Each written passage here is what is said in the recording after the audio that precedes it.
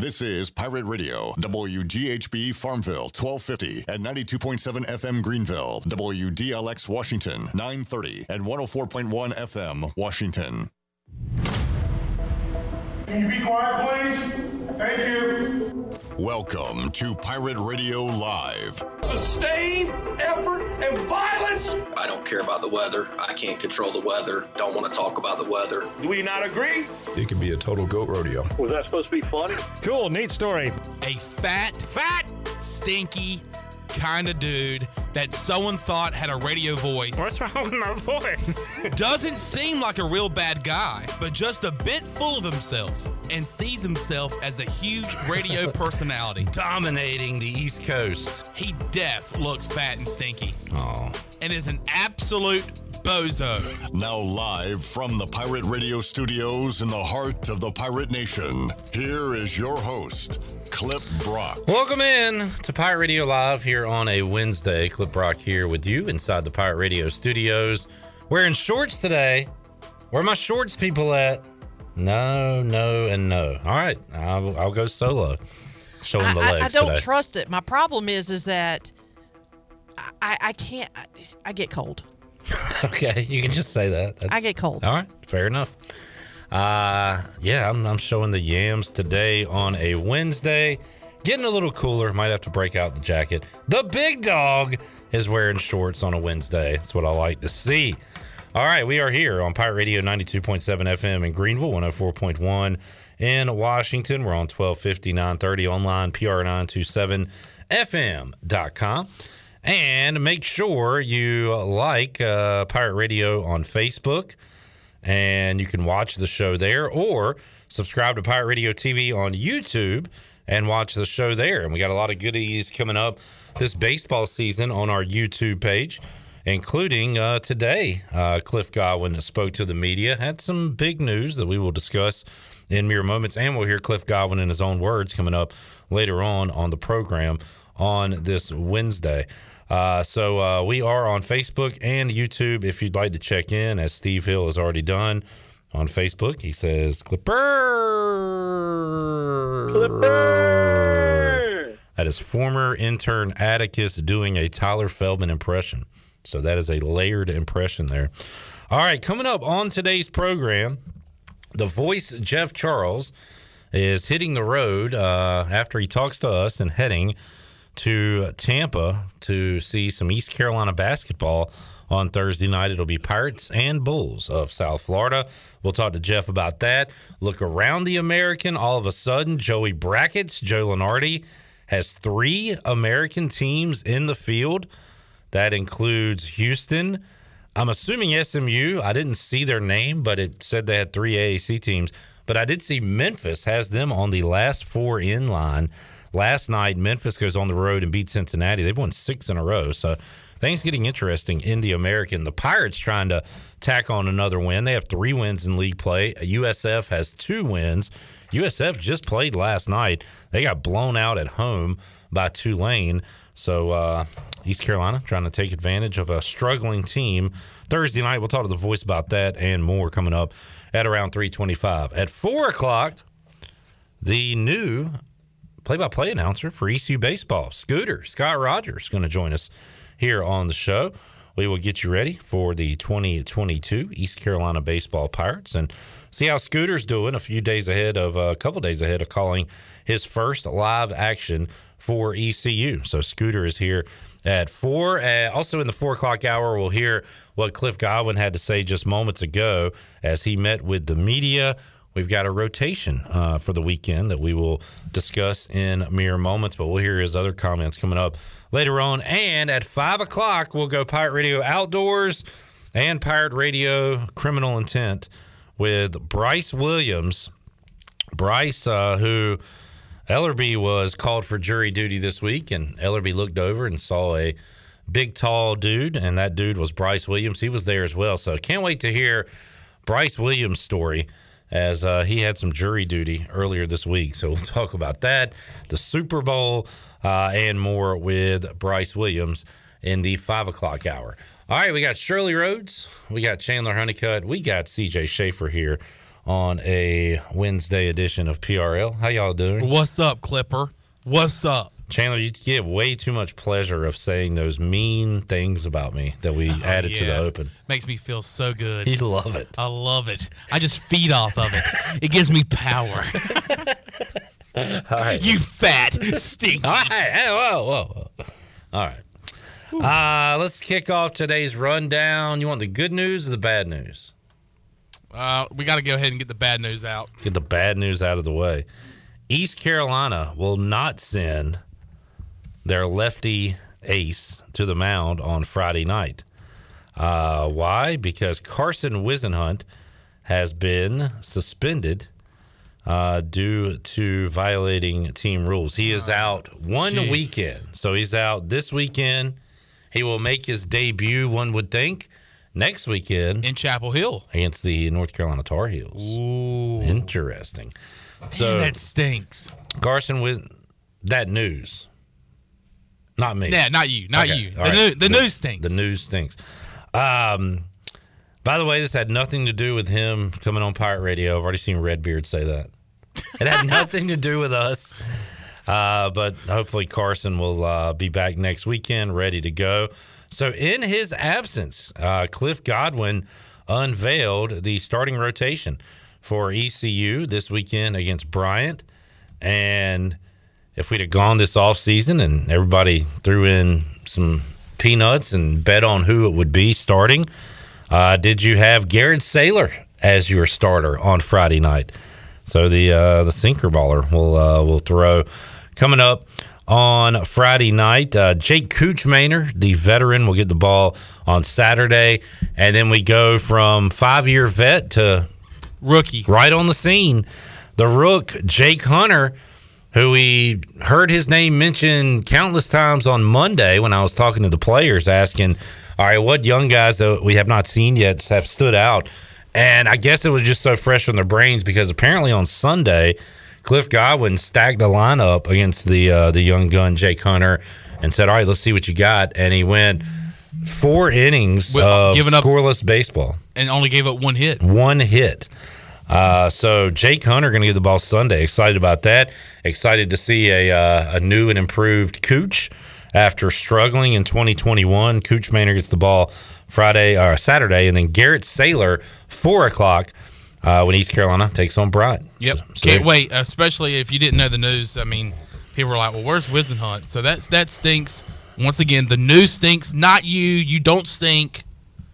But anyway, I mean, we'll see them next week in Chapel Hill, and then Pirates will be at home on that Sunday. So excited that ECU baseball is kicking off this weekend against a very good program in Bryant that we saw just a few years ago in the Charlottesville Regional. So they'll be looking to get some revenge on the Pirates, and it should be a fun weekend out at Clark LeClaire Stadium. Trying to keep an eye on the weather for Friday for opening day and opening pitch.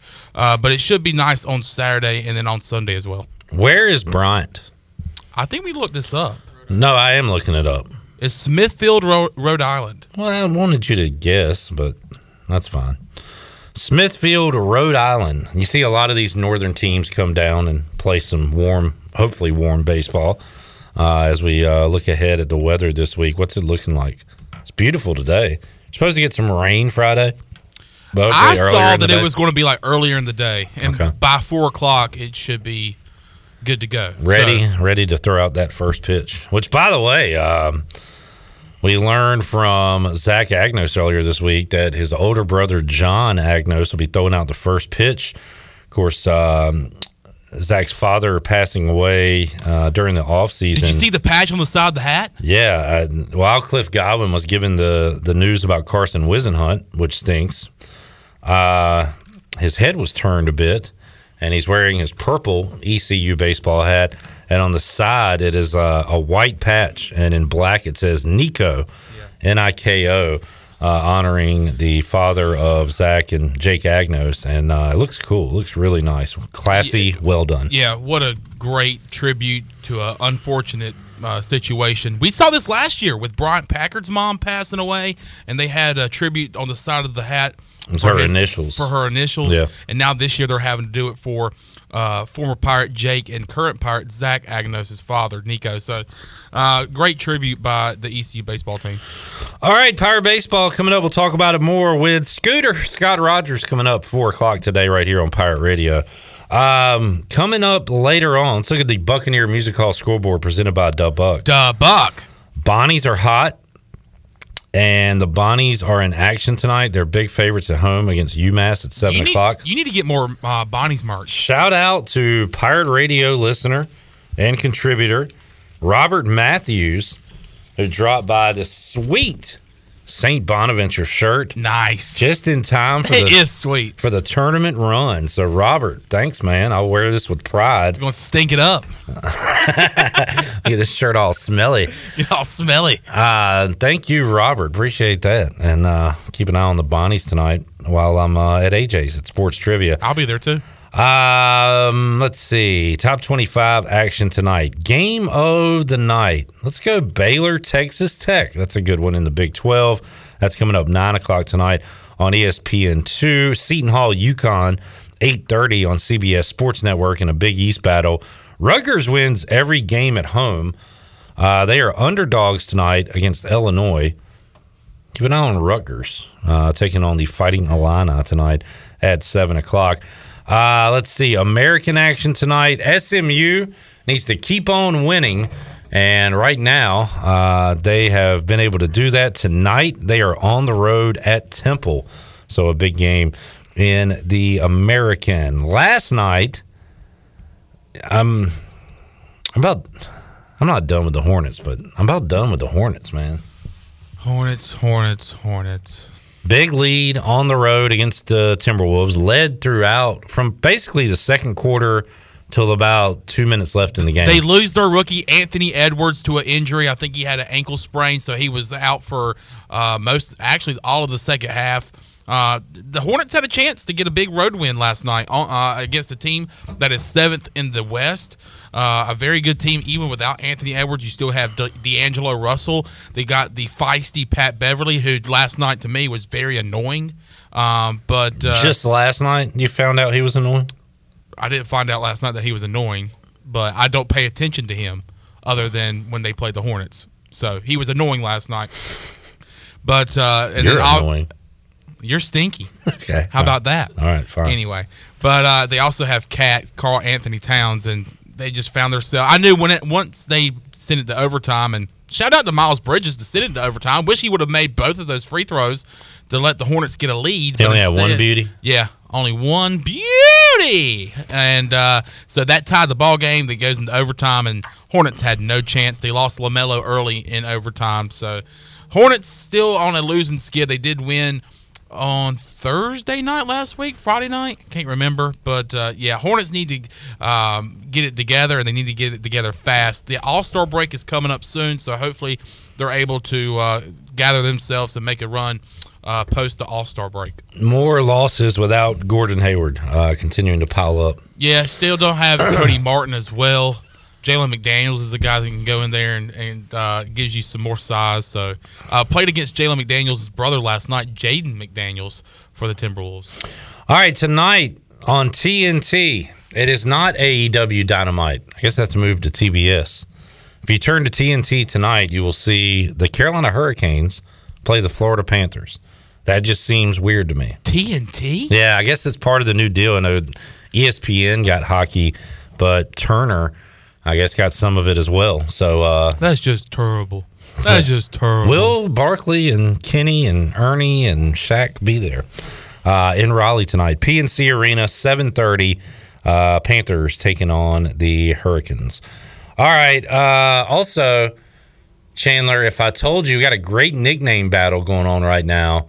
The Jaspers are up 68-62 on the Stags with 27 seconds left to go. What teams are playing? The Jaspers are beating Manhattan. The Jaspers of Manhattan are beating the Stags of Scottsdale. Now wait, is this like Scottsdale, Arizona, or where is? I don't know. The Scottsdale Stags. It's the name of a hotel, I believe. There's the but it's not Hampton. It's not Hampton. It's not the Hampton Is Inn. it the Marriott It's Stags? not the Holiday Inn. It's not the Marriott. Is it that Hilton Stags? It could have been the Red Roof Stags. No. Is it that Motel 6 Stags? Fairfield. Oh, yeah, by Marriott. Okay, so you were all over it. I was all over it. Manhattan wrapping up a victory over Fairfield on some Wednesday afternoon hoops. All right, Chandler, we got more Nationals news. Oh, sweet. So yesterday, Ryan Zimmerman retired. Today, and I will read into this and say there is another Nationals player who is sick and tired of being a National and is ready to leave. That's unfortunate news. And that player is Juan Soto. Yeah, the young Juan Soto. Now, doesn't necessarily mean he wants to get out of there. No. But he was offered, reportedly, before the lockout, a 13-year, $350 million extension to remain in Washington, and he turned it down. Looks like he will now wait and go to free agency when his time comes. He's eligible for free agency after the 2024 season. Yeah. He adds, all the stuff people say. I still think of Washington as the place where I would like to spend the rest of my career. So we will see. Well, if that's the case, you would have just signed the contract. Yeah, obviously. But in this quote, it kind of explains the mindset of Juan Soto and his agent. It says, and I quote, "Yes, they made me the offer a couple of months ago before the lockout we have in baseball. But right now, me and my agents think the best option is to go year after year and wait for free agency. My agent, Scott Boras, is in control of that situation." So, year to year, I guess it is. It's out of my hands. Out of my hands. Ask Scott Boras. Ask my agent. Yeah. So that's probably not what you want to hear, though. No, especially from basically the face of the franchise right now. I would say he's a young star who has a lot of pop, a lot of power, who I think is a good base for this rebuild. And the question I'm trying to think is, does he want to be a part of it? Right. So, yeah, we've talked about that too, right? Like all they have, because they were, was it last year where we didn't know who was in their lineup night to night after the trade deadline? There was a tweet that I saw. It was the Nationals lineup in the World Series. And like him and Victor Robles is the only players left on that roster right now. In that lineup. Howie Kendrick was he? Howie Kendrick was there. He had a clutch home run in that Game 7. So a lot of guys. It's kind of like my Carolina Panthers. Just a few years ago, you had guys like there's that famous picture of the captains. It was Cam Newton, Ryan Khalil, Thomas Davis, Greg Olson, Luke Kuechly, Charles Johnson, and all of a sudden all those guys are no longer a part of the team, and it's kind of we're starting to see that with the Nationals right now. So, I mean, we had Adam Eaton, Cabrera, Howie Kendrick, Ryan Zimmerman, Kurt Suzuki, Jan Gomes, Michael A. Taylor, Wilmer Deef. I mean, just a lot of these guys are gone. So, yeah, they're starting to disappear. I mean, I feel like we have a lot of great prospects in the rebuild. We get that World Series in 2019, and I felt good about Juan Soto being like I said earlier, the base of that rebuild. And now it kind of seems like he doesn't want to be a part of it, and he wants to kind of explore some options to make more money elsewhere and succeed right away. I'm not freaking out about baseball at this moment. I'm not worried about it either, too. I know you aren't because the Nationals are going to stink. Yeah, because you don't really know the path that baseball is going to take right now. Right now, there is no. The last thing I saw, there was no movement or progression into trying to solve this thing. I just I'm fine with it. Whatever. Like we got ECU baseball. We got March Madness. Like we've got the build up to the conference tournaments, the NCAA tournament. So if there's no baseball once all that's said and done, and they're still going through these talks, at that point I might get worried. But right now we got other things to focus on in the world of sports. So if y'all want to keep arguing, go for it. Fine with me. All right, let's get a break in. When we return, we'll visit with the voice. Jeff Charles will join us before he heads out of town. Doing a Florida swing, South Florida coming up Saturday, UCF this weekend. Pirates will be on the road for 2. in the Sunshine State. We'll talk about it with Jeff Charles when we return on Pirate Radio Live after this.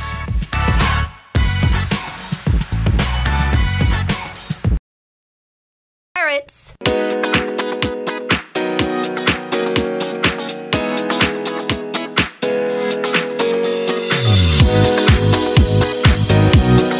You're listening to Hour 1 of Pirate Radio Live. Do you need custom t-shirts, apparel, or promotional items for your business, organization, or event? Keep it local. Print it local with University Sportswear. Contact them today at universitysportswearenc.com. Now, back to the show.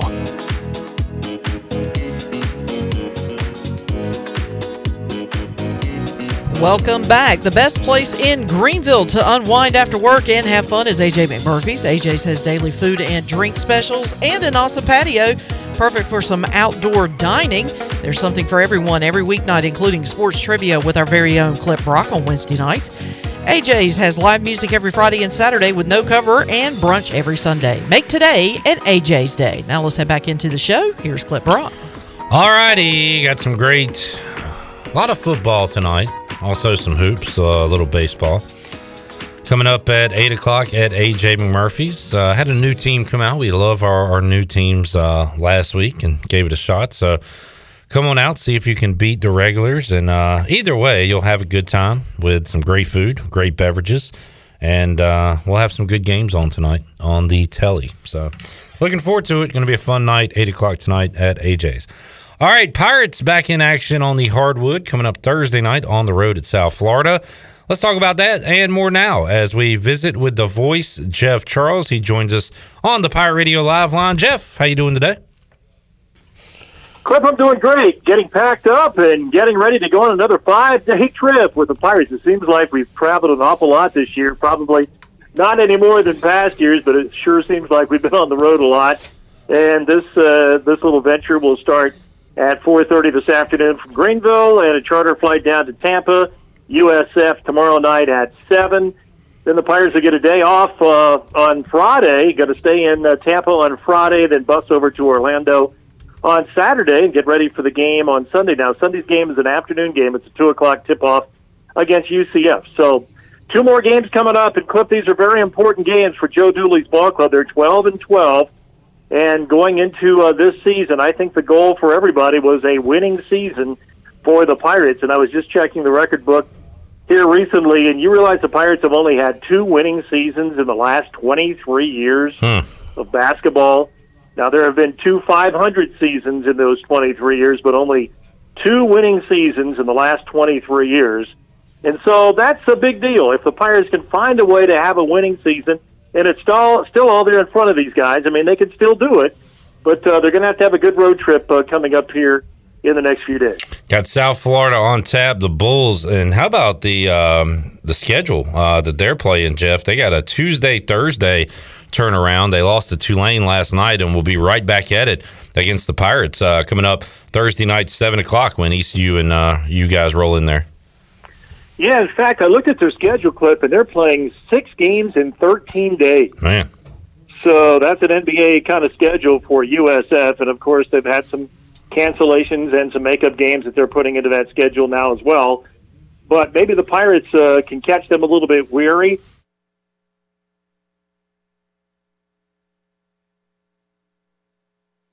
The 8-hour turnaround, they didn't have to travel where the Pirates do. So we'll see. These games are usually very close.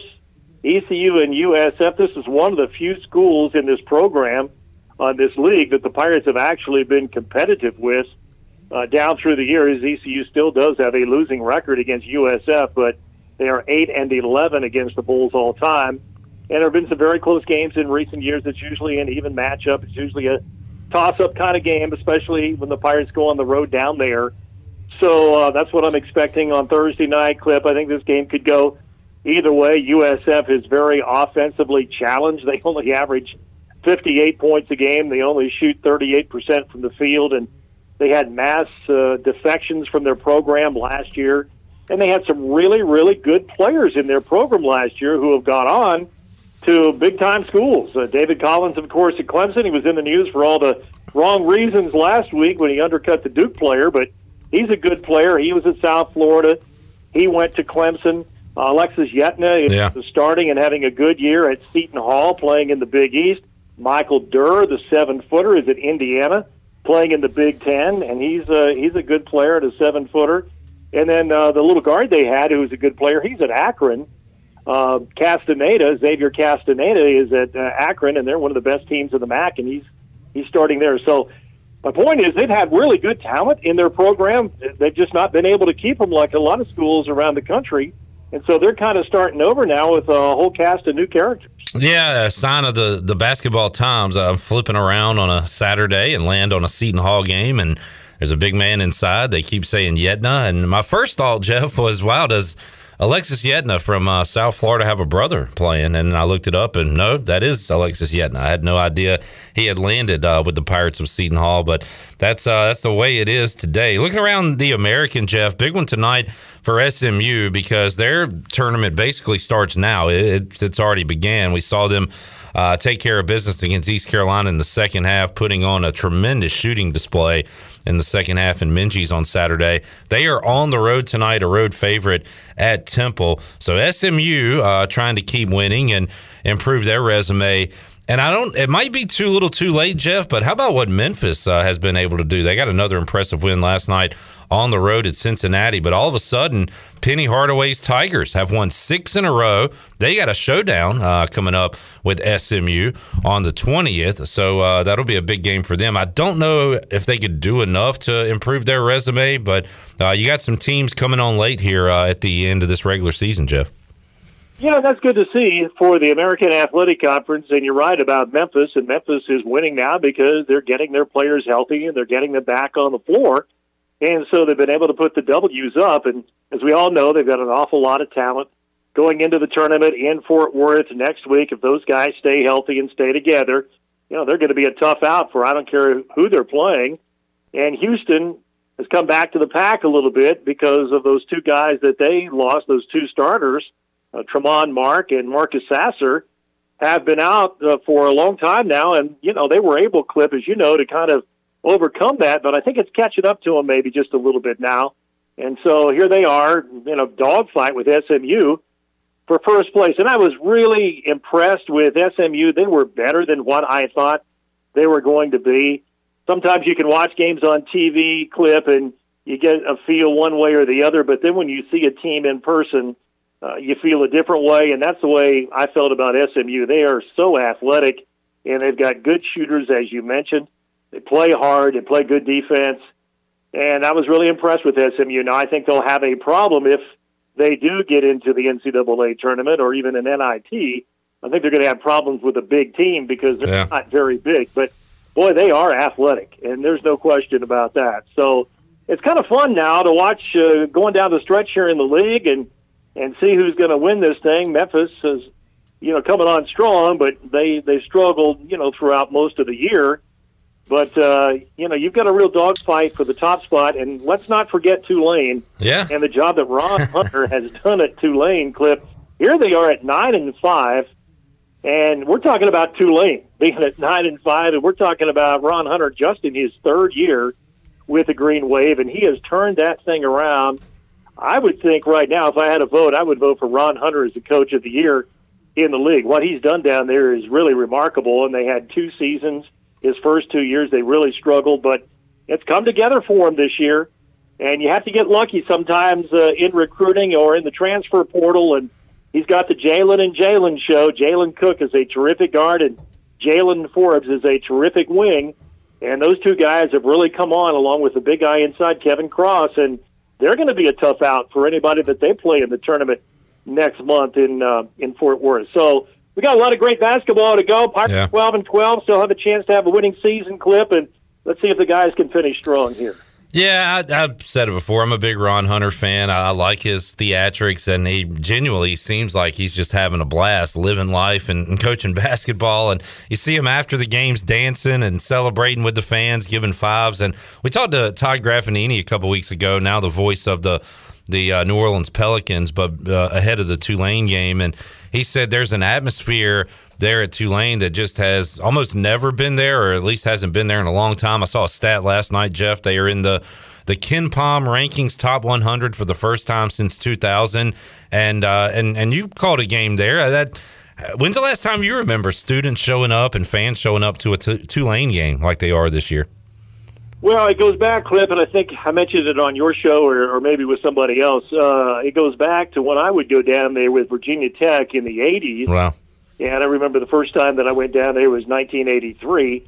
And so from 1983 through 1987, there was a string there where Tulane was really good. And I tell people all the time, in fact, I tell the guys on our travel squad about it, and they kind of look at me like I'm crazy. But I said, guys, there was a time when I would go down here, and that gym was packed. You couldn't get another person in there. Tulane was winning basketball games. Times-Picayune, which is the biggest newspaper in the state of Louisiana, used to have a staff writer that would cover their games home and on the road. Their games were on WWL in New Orleans, a 50,000-watt clear channel station. You could hear Tulane basketball over the eastern half of the country at night. And there was a lot of excitement and enthusiasm about their program. And then, of course, it really dropped off, although Perry Clark had some really good teams at Tulane back in the early 90s to mid-90s, and they were pretty good then there too. But you're looking, since that point, Clip, of about, I guess, 20 to 25 years of them just kind of floundering along, just like East Carolina has been doing in that same stretch of time. But now, all of a sudden, they've gotten good. They've hired the right coach. He's got a great assistant in Ray McCallum. Ray's been a head coach at 3 different schools. He's been at Ball State, at Houston, and also at Detroit. And he's the top assistant there. He and Ron are really good friends, and they've just found, at least right now, they've just found the way to get this thing clicking. And they're such good guys. I pull for them every time that I see them play, with the exception, of course, of when they play East Carolina. But really pull for those guys because that's a tough, hard job. They're really good guys. They've worked extremely hard. And now they're seeing the fruits of their labor pay off. And, Tulane's one of the great stories now, not only in the American, but I think in the country this year. Speaking of packed gyms and a lot of fans, Jeff, and you mentioned Virginia Tech there. I watched the Hokies play Virginia the other night. Jaden Gardner, 15 at halftime, finished the game with 17. They clamped down on him in the second half. And, man, if Castle won't rock him the other night, Jeff, and they kept it's very – I've never been there. Obviously, you've called games there and know a lot about it. It looks kind of odd on TV the way it's so – I don't know. Everything goes up and it's kind of steep looking, and whatever it is, that place gets really loud. And dang if it won't loud the other night when Virginia was in there. Yeah, and that's why it was so loud the other night. Of course, they have other good crowds, but when I was there, Clip, because the emotions would run so high between Virginia Tech and Virginia, the two schools never played each other on campus. Oh, wow. The Virginia Tech home game was in Roanoke at the Roanoke Civic Center, and the Virginia home game was in Richmond at the Richmond Coliseum. Wow. So it's only been in recent years that the two teams have been playing on each other's campus. And you're right, as far as Castle Coliseum is concerned, I mean, it's an old barn. It looks like an old barn, a throwback to a different era. But when it was built, I'm thinking it's about 1962, somewhere in there. When it was built, Clip, it was the biggest arena in the state of Virginia, and it was like a showplace. Well, that's been, about 60 years ago now. Yeah. And they have done some improvements to it, but it's still, like I say, it looks like the old Hoosiers high school huge gym. And when it gets rocking, it's a tough place to play. I remember doing games there when Memphis was number 1 in the country on 2 different occasions, and the Hokies beat them in Blacksburg. And it was, a national story at the time. So, yeah, they've got a great tradition and great history of basketball there. And Mike Young is a terrific coach. They made a great hire when they hired Mike Young. He came up from Wofford, where he had those really good teams.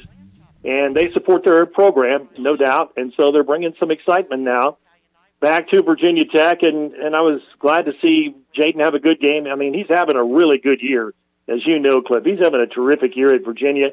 And he had 14 rebounds the other night in that game as well. So he had 17 and 14 against the Hokies on the road. They just came up short. And Virginia Tech, by the way, is playing really well now. I think they've won 7 in a row. So they're another team that's coming on here late.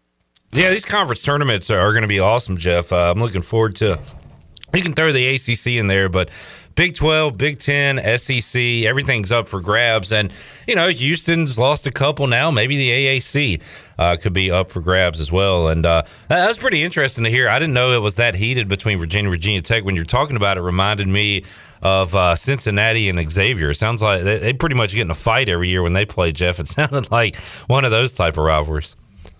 Oh, there's no doubt about that. And football is the same way, Cliff. And again, before the internet and before all the exposure of all the television shows and radio talk shows and internet websites and all that kind of stuff, some of the stuff that would go on you wouldn't hear a whole lot about. But believe me, a lot of stuff used to go on. I can remember a game in Charlottesville between Virginia Tech and Virginia somewhere in the late 80s, 86, 87, somewhere in there. I have to look it up.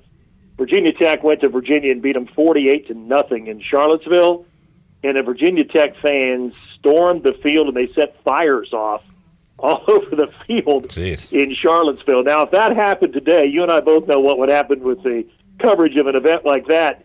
But when that happened, everybody just kind of saw it that was there that day and really didn't think any more about it. But, yeah, Virginia Tech fans don't like Virginia fans at all, and the feeling's pretty much mutual. Jeff Charles joining us on the Pirate Radio Live Line. Jeff, great time of the sports year. I miss football already, but I got some spring football on tap. We got free agency, the draft, all that. Of course, ECU baseball getting underway this week, and we've been talking some basketball, March Madness right around the corner. So Pirate baseball, Jeff, I know you're going to be involved with basketball, and you'll be keeping up with the scores from afar, but looks like Cliff Godwin's got another great team ready to put on the field this Friday. Yeah, no doubt about it. I know Pirate fans are excited and can't wait for the opener Friday at 4 o'clock. Brian in town this weekend. So hopefully the Pirates can get off to a really good start. And Carson Wisenet's certainly getting a lot of great preseason pub. Good for that guy. And so, yeah, the table's set to have, I think, a really good year this year. And Michigan is going to be coming in, which is going to be fun when Michigan comes to town with Nick Schnabel and company. Of course, Nick was here as a player and as a coach, and Eric Bakich is the head coach, and Eric, of course, played here. That's going to be fun. It's going to be a great storyline for the Keith LeClaire Invitational coming up as well. And we're just a couple of weeks away from that. So, yeah, a lot to look forward to as far as Pirate baseball is concerned. It kind of feels like baseball weather today, warming up just a little bit. So I know everybody's going to be out there this weekend. Jeff, the Bengals were about another score away from maybe putting away the Rams. That Rams defense wouldn't let them do it. And finally, Stafford, Kupp, and company put together a drive, got a little help with a call late, but did cash it in for a touchdown. And then Burrow and the Bengals had another crack at it, and Von Miller and Aaron Donald and that defense said no on fourth down, and the Rams win the Super Bowl. I don't know if it was a great game per se. It came down to the wire, so it was a great finish. But the Rams beat the Bengals in the Super Bowl. What did you think of the matchup on Sunday, Jeff? Well, like you, I thought it was a good game. There was just a part of it, Clip, that even as close as it was, and you indicated this, at times it seemed kind of ho-hum. Yeah. I don't know why that was. You know, the crowds in L.A. are a little bit laid back. I don't know if that had something to do with it as well. But, yeah, it was a really, really good game, certainly a lot better than a lot of Super Bowls. And I think when it came down to it, you know, it's usually the team that just makes a play or two late when a game is that close. And Matthew Stafford is a veteran quarterback who knows how to win games. And Burrow, he's going to be great. He's already really, really good, and his potential is just off the charts. But I thought, you know, experience-wise, Stafford certainly had the edge going down the stretch, and he made some plays, and the Bengals just couldn't get that first down when they got to the 50-yard line there late to have a chance to win the game. So it was a really good game, Clip, and I know people in Cincinnati are thrilled to death that the Bengals have come back after so many bad years. Yeah. And the Rams had, you know, a really good year this year. They've got a lot of stars on that team. So, you know, all in all, I thought the Super Bowl was good this year. Jeff, I talked to Cy Seymour yesterday. He said he was up and dancing when Snoop Dogg and Dre were performing. He might have been sarcastic when he told me that, but I've never asked you, Jeff, were you a West Coast Snoop Dogg Dre guy, or were you more East Coast Biggie and Puff Daddy? I've never asked you that, Jeff. I flip a coin to find out. What did you make of the halftime show, Jeff? Was that not really your speed? Yeah, I like it. I really do. Okay. I like that, and it doesn't bother me a bit. I know it bothers some people, I guess, but after all, what is it? It's music at the halftime of the Super Bowl, so I don't get too jacked up about it either way. But yep. Yeah, it's entertainment. I mean, that's what we're in this business for, Clip. I mean, a lot of people enjoy it, and then, of course, with the game in L.A., you had all the stars there, and be seen and see people and be seen. So that's all part of what we do, and I don't lose a lot of sleep about it either way. There you go. Jeff Charles joining us today on the Pirate Radio Live Line. Voice, got to get Vance Jackson shooting, got to get Tristan Newton involved before the final 2 minutes of a game. What else do the Pirates need to do to get back in the win column on Thursday night? I think a big key to this one coming up Thursday, Clip, is going to be box out and keep them off the offensive glass, because they're a pretty good offensive rebounding team. The Pirates can't give up second and third shots. The big guy inside is a load. He's 7 feet, 280 pounds, and he's tough to keep off the glass. So the Pirates are going to have to do a good job with that. And USF's struggling so badly. If you can go out there and punch them in the mouth early, you don't know what they've got left. So I just hope the Pirates can come out and play extremely well, not turn it over. And you're right. It's been tough to get that third score this year. You pretty much know what you're going to get, even though Vance Jackson had a bad game against SMU, but he had such a great stretch of games. You pretty much know what you're going to get with Vance and with Tristan. Now with Brandon Suggs back, he can give you a third score, but the Pirates have lacked that third score this year. So let's hope that they can play well. These games between ECU and USF are usually ugly, low-scoring games. Yeah. And this one has the potential, I'm afraid, to be another chapter in this series, because neither team's playing really well. Neither team is executing extremely well. But, hey, you get out there and you get an ugly win, that's what it's all about. Maybe the Pirates can get one tomorrow night. Yeah, it could be a first 1 to 50 wins it on Thursday night. Jeff, appreciate you joining us today. Have a great call on Thursday, and we'll talk to you again soon. All right. Thanks a lot, Cliff. Have a good one. Thank you, Voice. There is Jeff Charles joining us. We'll be on the call Thursday night with Michael Perry as the Pirates take on the USF Bulls. We'll take a timeout, come back. Scooter's here. Scott Rogers, play-by-play voice of the East Carolina Baseball Pirates, getting ready for his first game on Friday night. We'll talk to him about that, get you ready for the Pirate baseball season. Also, do we have a football schedule? No? Wait, okay. Chandler, you told me this now. What do we got? I can't hear you. What is going on? Shirley had it in audition. But anyway. Oh, throw Shirley under the bus. That's who had it in audition. What's going on?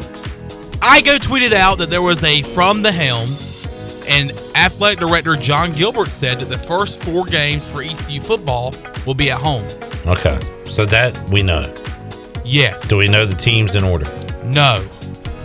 We might. It was not in the tweet. You know what? How about just like everything else, I'll do it. I'll figure it out myself. No, we do have the teams. Give me 1 second here because I'll pull it up. Thank you, Shirley. Okay. With the way the schedule falls, this is a quote from John Gilbert. Our expectations is to open the season with 4 consecutive games at Dowdy-Fickley Stadium. State. Yeah, State's first. Old Dominion. Okay. Campbell. And a home AAC game, which Stephen Igo says is likely going to be Navy. Okay. Thank you, Shirley. You're welcome. And you're welcome for bringing it up. All right, Scott, I'm sorry you had to see this. Oh, it's been great. But we're great all entertainment. You're the only one that The saw culture here is fine, Scott. The culture here is fine. As Bruce Allen would say, the culture's damn good around here. All right, we'll take a timeout, come back, wrap up hour 1, and talk to Scooter. We're back with you after this.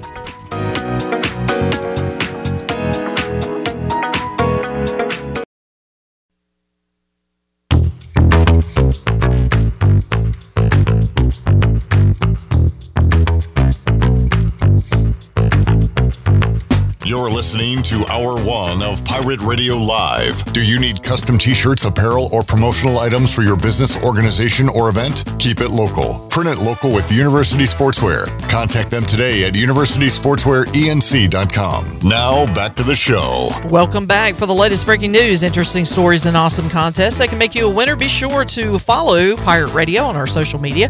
On Facebook, Twitter, and Instagram at PR927FM. Join the over 53,000 followers today.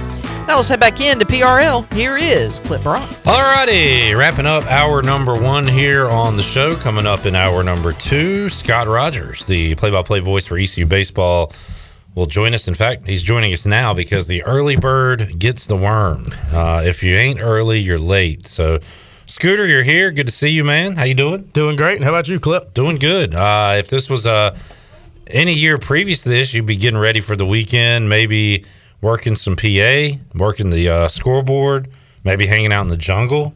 But you got like a big boy job now. Yeah, a little different of preparing on opening week this year. A little bit of filling out some charts, getting a lot of stats from last year, and stuff I wouldn't have done for the 2021 season.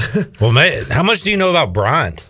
I know they have a player who played in the Little League World Series in 2015, and that's about it. I like that. There's a great stat for the folks out there. We will discuss this baseball team with Scooter. Of course, you were out there earlier this afternoon, Scott, when we learned that Carson Whisenhunt will not be pitching this weekend, suspended for the weekend. Hopefully, we'll see him next weekend, next Friday perhaps, against North Carolina. But that means Garrett Saylor, Jake Kuchmaner, and this young guy I've been hearing a lot about, Jake Hunter, going to be the rotation this weekend. Yeah, I've heard a lot of good things about Jake Hunter. Cliff said that he really last Sunday apparently had a really good day at their scrimmage. But it's exciting to see the young talent coming into this program, and just shows what Coach Godwin builds here and how he really kind of reloads every year instead of rebuilds. Scott, are there any other guys you've been able to see, whether it be in the fall or here leading up to it, or that you've heard about from inside the program that are newcomers that we could see on the field this weekend? Anybody come to mind? The other name I've heard a lot of good things about, really two names. Pitching-wise, I've heard a lot of good things about Merritt Beaker, which Coach Godwin said today that he's been a little banged up lately. So not sure if he'd be able to go this weekend or not. And then Ryan McChrystal, I've heard a lot of good things about him at catcher. And that's a position that, that's going to have a new face back there other than Ben Newton. So I'm really excited to see who's going to be that catcher this year, which, catching is really one of the most important positions on the field. So it's going to be interesting to see. And we know how weather is. We're going to have some doubleheaders. There's not going to be any built-in 4-game series this year, so that's a good thing. But it sounds like East Carolina's deep at that catcher position. And when you get into conference tournaments, those rainy doubleheader weekends, anytime you're playing a lot of games in a short amount of time, it's important to have depth there. It sounds like the Pirates have that this year. Yeah, and it appears they have a lot of depth, not only at catcher but at a lot of positions. Right. Coach Godwin's mentioned this is probably one of the most talented rosters he's coached since he's been at East Carolina, and looking at them on paper, I have to agree with him. There's a lot of young guys that are on this roster that are not going to play a lot early, but could definitely step in at any time and take over when needed. Scott Rogers joining us. Let's take a break. We'll hang out through the break and get you back on at 4:00 and break down the 2022 Pirates and get Scott's thoughts as we head into another ECU baseball season. All right, let's take a time out. We'll come back and have more for you on Pirate Radio Live after this.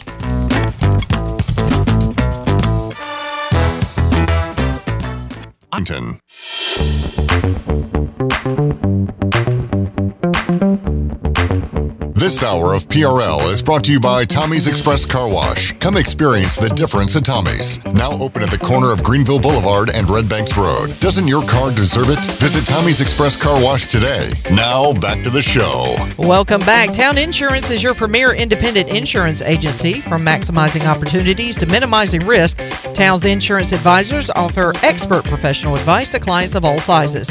For personal or business insurance questions, call 756-8300 today. Now let's head back to the Like to Buy a Valve. let's just head back into the show. Here's Cliff. All right, Shirley Rhodes, Chandler Honeycutt, CJ Schaefer producing today's program. We'll hear what Cliff Godwin had to say earlier today as he met with the media one final time before East Carolina throws out the first pitch coming up Friday, 4 o'clock against Bryant. We'll be watching that one during the show, I guess, on Friday, our edition of Pirate Radio Live. And my guest to my left will be calling the action all season long for East Carolina baseball, Scott Rogers. You probably know Scooter. He has been on this program. He's been on a watch-along with us before. What was that for the... I think it was a conference tournament. Yeah, it didn't go well. Yeah, no. That was the conference tournament game against UCF where we didn't make a 3 until the second half. And then earlier this year, Scooter was in, but had a medical emergency, and we tried to win one for Scooter, and we almost did. Close loss to Oklahoma, but you've been a guest here on Pirate Radio, and like Chandler said off the air, we were pumped when we heard that you were going to get the gig, so we're happy for you. I know you're fired up, ready to go. Like, any nerves? Is it excitement or nerves? What is it right now? Probably a little bit of both. I think most of the nerves will set in probably about 3:30 when we're 15 minutes from airtime. but I'm very excited. I can't thank Learfield enough for choosing me for this, and can't wait for Friday. And as far as experience goes, you've done a ton. And you know what, Scooter? If you're going to be a legend, first thing you need to do is surround yourselves with legends. And you rub elbows with Weingarts and RV and Marvin Jarman, and you're going to be hanging out with Coach O. You surround yourself with legends. That's a good move. Right. And anytime you have Marvin Jarman on your resume, that's a good sign right there. That's top of the resume. But as far as your experience goes, the calling games, you've done a ton. What all have you done? Started doing PA work with Little League here in Greenville. Then in the 2020 season, when COVID first hit, we started streaming all of our games. Did a lot on there with that, and that was awesome, by the way. It was, and we've continued to broadcast the games since then, just because everybody loved it, and it's been a great asset to have for Little League. Done a lot of announcing work with J.H. Rose for football and basketball over there, and then also done a lot of PA work with East Carolina for basketball, baseball, softball, and lacrosse. All right. No volleyball? Actually, yes, volleyball as well. When they get you for everything. You're going to do a little bit of everything. So, yeah, you got that part done. And you're a Pirate. We talked about it when you first got the job. We had you on the phone that day. You remember your first game at Clark LeClaire, but you, if not in a working capacity, have been to probably just about every baseball game, unless you were working some other job since you were a kid, right? Pretty much, yeah. Early on in the season, I would pretty much make it to every single game, and then once Little League started, the midweek Friday, Saturday games were tough to make, but I would always try to make at least one game a series during Little League season. But like you said, going back to first East Carolina game I remember going to was my mom's best friend's son was playing for Campbell, and they were playing East Carolina, and that's when they played here. That's the first memory I have of going to an ECU game. I think that was around the 2005 area, so I was five years old when that happened. And here we are today. I talked to your broadcast partner, Coach O, yesterday, and when we got done, I was saying, Scooter's fired up. He's going to do his best, and Coach O said, "You know what, Clip? He's a Pirate, and that's an important thing." So Coach O's ready to go. That's got to be pretty cool, right? I mean, he's like a legendary figure in ECU baseball, and you're going to be rubbing elbows with him. Absolutely, and I've known Coach O for a while with working the scores table at basketball games. Yeah. And he's a super guy to be around. Cares so much about this university and cares so much about everybody he comes into contact with as well. And to be this close with him is really an honor. You will be talking to Cliff Godwin. I remember Corey used to talk to him before every game. That's a lot better than talking to him after games. But are you nervous about your one-on-ones with Cliff? You never know what kind of mood he's in. Right. Yeah. I wouldn't say I'm nervous, but maybe a little intimidated. Coach Godwin is a intimidating individual. He is, and now he doesn't have Ronnie or Mark Lindsay to go after, so he's got to find somebody. Or Tyler Feldman. Yeah, well, that's the big bullseye right there. So who's he gonna take it out on this year? I don't know. It could be CJ if he's doing some stuff. Yeah, I think it's going to be CJ this year. But, man, looking forward to the season coming up on Friday. Garrett Saylor getting the ball for the Pirates. It was announced earlier today that Saylor, Cooch Maynor, and the young Jake Hunter will be the rotation. Carson Whisenhunt will not pitch this weekend. Not a health deal, but sounds like a disciplinary issue. But hopefully we'll see him back on the mound next Friday when the Pirates take on the Tar Heels. So Garrett Saylor, Cooch Maynor, Hunter. How about Garrett Saylor, and what do you expect to see from him on Friday? Saylor's a kid who has really worked his entire career at East Carolina for this point, and I think it shows how good of a pitcher he is to get this Friday nod with Whisenhunt being out. But going back to Whisenhunt being out, I don't think this is something where Pirate Nation should, go after him at all. I think they should respect Coach Godwin's decision on this, and it also shows that Coach Godwin is not holding him to a different standard as well with his talent, ability to hold him to a different standard than anybody else on the roster. And it's like he said today. He said he told the players that if they had a problem with this, then they need to turn in their uniform today. But excited to see what Garrett's got Friday, and excited to see Cooch as always on Saturday, and really excited to see Jake Hunter on Sunday. Yeah. Heard so many great things about him, and to have a true freshman arm going on Sunday shows a lot about him. We think we know that the Pirates are going to have a really good 2022, and it's kind of hard to judge, just how good they'll be compared to everybody else, because there are a million schools out there, and honestly, I don't have the scouting reports on them, Scooters. But how about as far as East Carolina in the conference? They're going to be picked at the top. You've got those midweek series with some really good, and not just the ACC teams, but Coach O was saying Campbell, I think Virginia Tech. You got some really good teams that are on the non-conference schedule. So, how do you think the Pirates stack up with their competition this upcoming season? It's definitely a tough schedule. Like you just said, looking at that schedule, conference-wise, you got your Tulane, who's always going to be good. You got your UCF, who's always going to be competitive. Really, everybody in our conference is going to be competitive. Non-conference-wise, Campbell, we play Campbell on Tuesday. Campbell's always good and has really been a really good program the past few years. But talk about that Virginia Tech trip. I think it's Tuesday Virginia Tech, Wednesday Radford, back to back. I'm really excited for that trip. I don't ever remember us playing Virginia Tech in baseball at all, which I've seen pictures of their stadium. Really excited to make the trip there.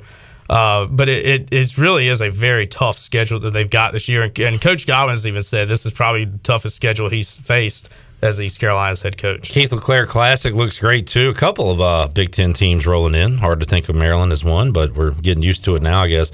Indiana State, Michigan, and Maryland. That Michigan, Saturday, March 5th, 4:30. That's going to be a special game with the former Pirates on the Wolverine side of things taking on East Carolina. Be a lot of 23s around during that game for the LeClaire Classic, Scott. Yep, and that's going to be a very cool game, and obviously you have that aspect of the game, but playing Michigan as a program, that obviously just a few years ago they were in a national championship game. Yeah. It shows, like I said, how he builds this program, playing those teams, but really a stacked LeClaire Classic. Obviously Maryland was just here last year and was in the regional final against us, and it shows the competition that he brings onto the schedule.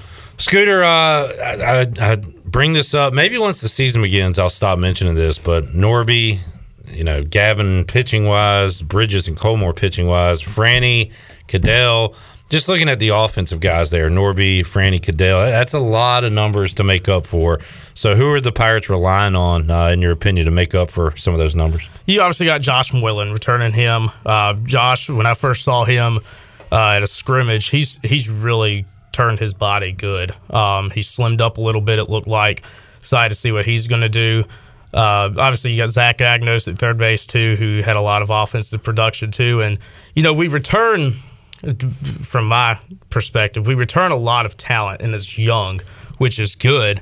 But with it being young, the future years for this program, they still got time to build. There's a lot of sophomores on that infield that have played 3 years, but we got them for so much longer. It's excited to see the future of this program and what it could be as well. Yeah, and I'm not saying there's going to be a guy we're not expecting that's going to hit 420 and 15 home runs, but, Connor Norby wasn't always Connor Norby. I mean, his freshman year, he got a few at-bats, had a low batting average, talked about it with us that he had a come to Jesus meeting with Cliff Godwin, and we started to see it that shortened year where he was hitting 400. Thought it might have been kind of fluky, and then he came out last year and proved it wasn't. So all these guys develop, get better, and we're going to be sitting here 3-4 months from now saying, wow, I did not see player X having this kind of year. It's going to be one of those guys, just hard to pinpoint who it's going to be. Right, and I think that's that's the case, honestly, with every program in the country. You're always going to have that one breakout guy from a team, but it's exciting to see that. It's good to have this conversation because we're trying to find a guy that is, and there's so many to pick from on this roster. Could be Worrell, could be Agnos, Moylan, like you said. Makarevich is another one that could have that breakout year. Every time I start listing off names, somebody will say, well, don't forget about Riley Johnson. Like, there's always another guy. Right. So, and you mentioned the depth earlier. It's going to be a lot of fun to see.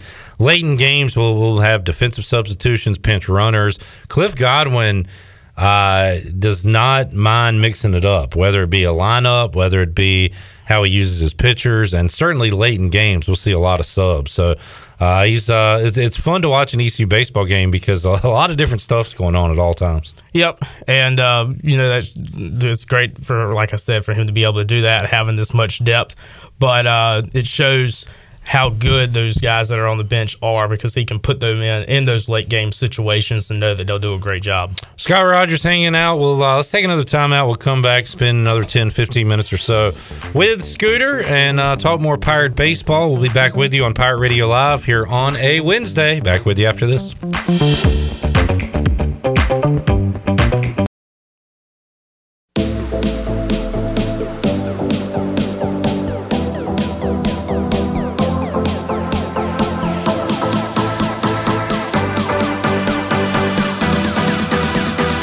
This hour of PRL is brought to you by Tommy's Express Car Wash. Come experience the difference at Tommy's. Now open at the corner of Greenville Boulevard and Red Banks Road. Doesn't your car deserve it? Visit Tommy's Express Car Wash today. Now back to the show. Welcome back. Villa Verde on 10th Street and Villa Verde Dos by the hospital are open for you, serving unique and healthy dishes from the Dominican Republic.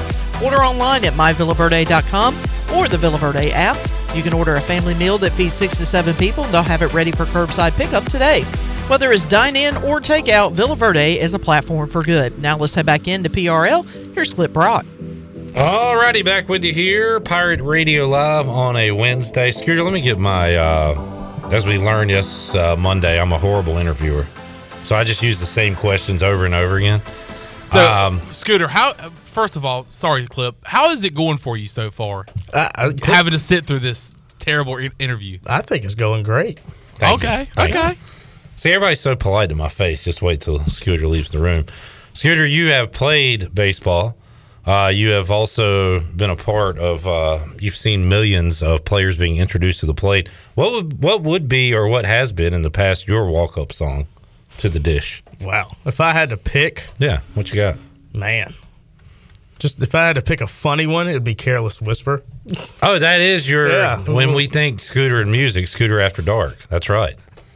But is that something you want to walk up to the plate with? Does that get you jacked up? No. It might get in the pitcher's head. Yeah. There you go. You got to get the pitcher's head. I'm not sure what my actual walk-up song would be. I would have to think on that. How about your Super Bowl halftime show if Scooter owned the Super Bowl? Alive or dead, any genre, any act, who would you want to see live? I don't know. It was pretty good Sunday. Were you? Yeah. Okay. That's another tough one. Scooter, come on, give me something. Some curveballs. I was coming here to talk ECU baseball, not Super Bowl halftime shows. All right. Look, hey, that's a good answer. Don't take this crap from me. Come back at me. Well done. Chandler likes it. Terrible interviewer. I mean, this is just terrible. He's not smelly. Scooter, I will say that. Just get up and leave. Did you hear that? That you're not smelly? Yeah. I'm not smelly. Chandler, can you help me out? Do you have a question? I need to take a 20. Nah, I'm good. This is your help show. Me out, Chandler. This is your show. Look, yeah, you ain't got nothing either. Smelly. All right. Do you have any favorite play-by-play voices?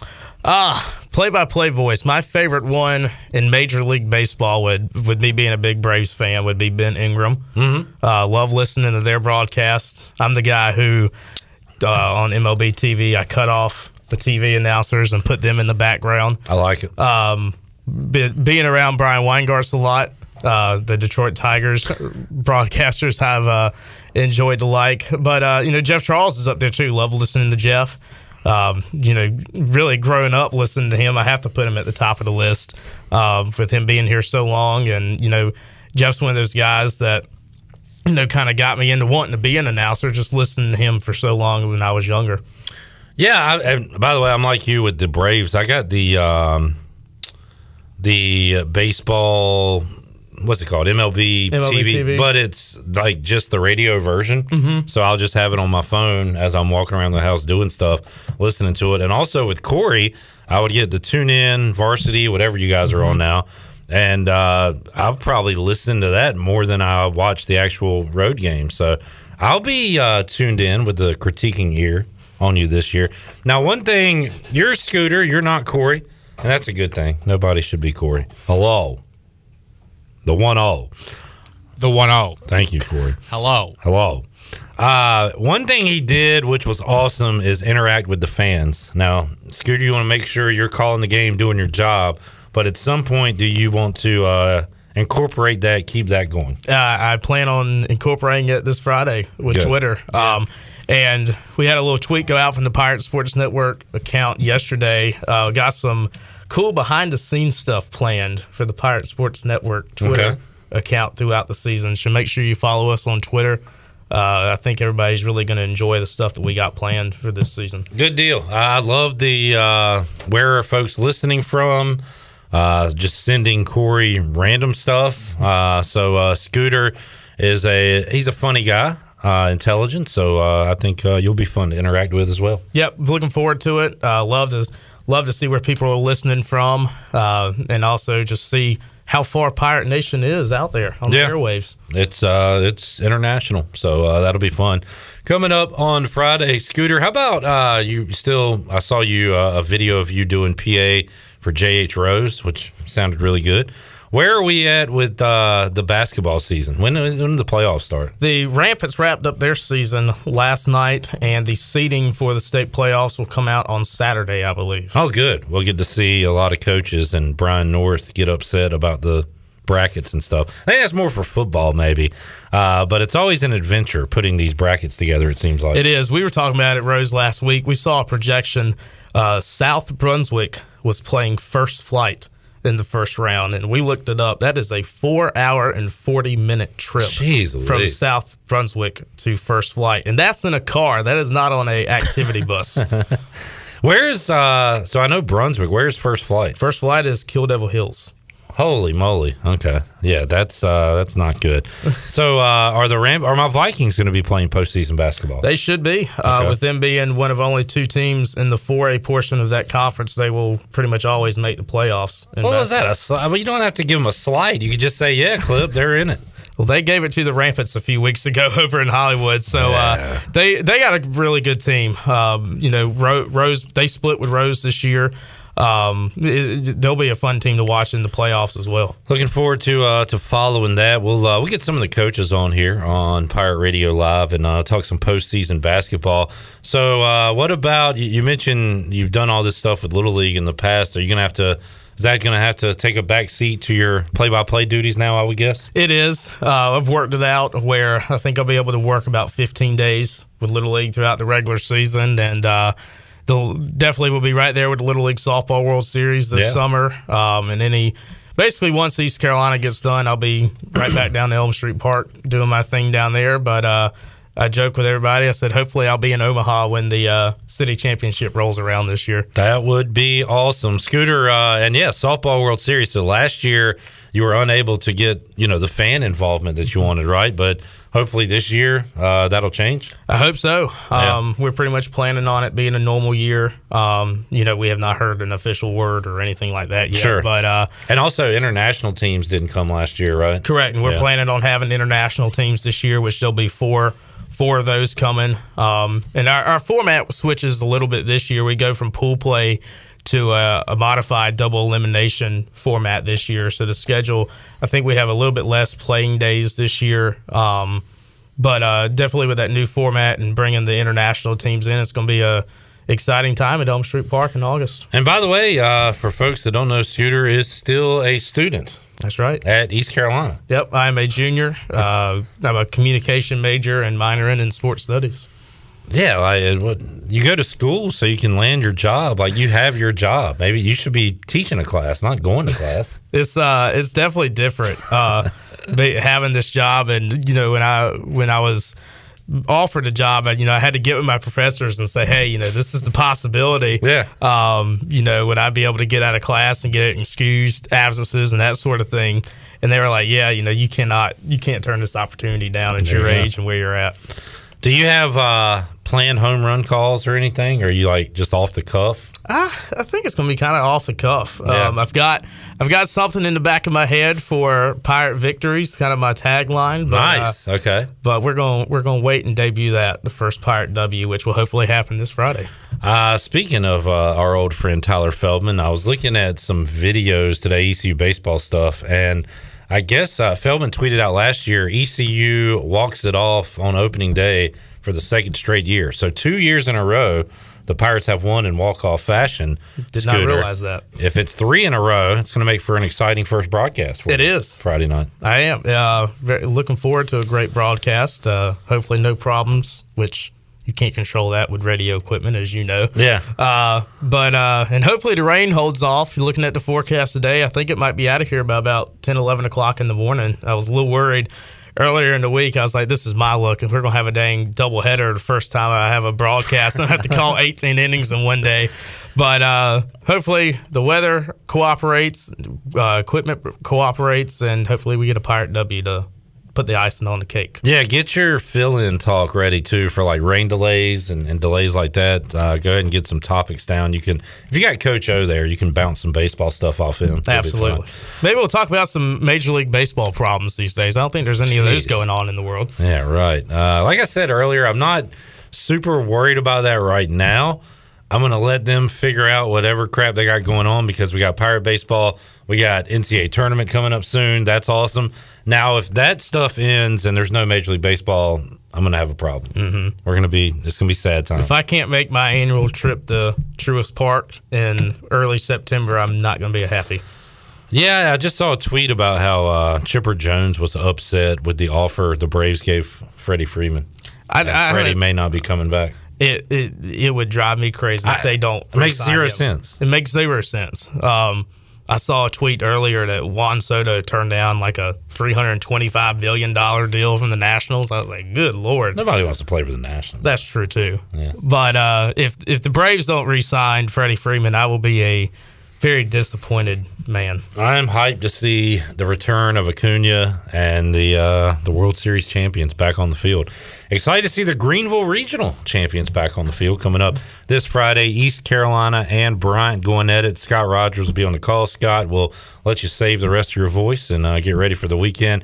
Thanks for hanging out with us, man, and we'll keep in touch, talk with you throughout the baseball season. Thank you, Clip. Looking forward to it. Yes, sir. Scott Rogers, Scooter, joining us today on Pirate Radio Live. When we return, we'll hear what Cliff Godwin had to say just an hour or so ago as he met with the media one final time before beginning the season on Friday. That's on the way when we return on Pirate Radio Live after this.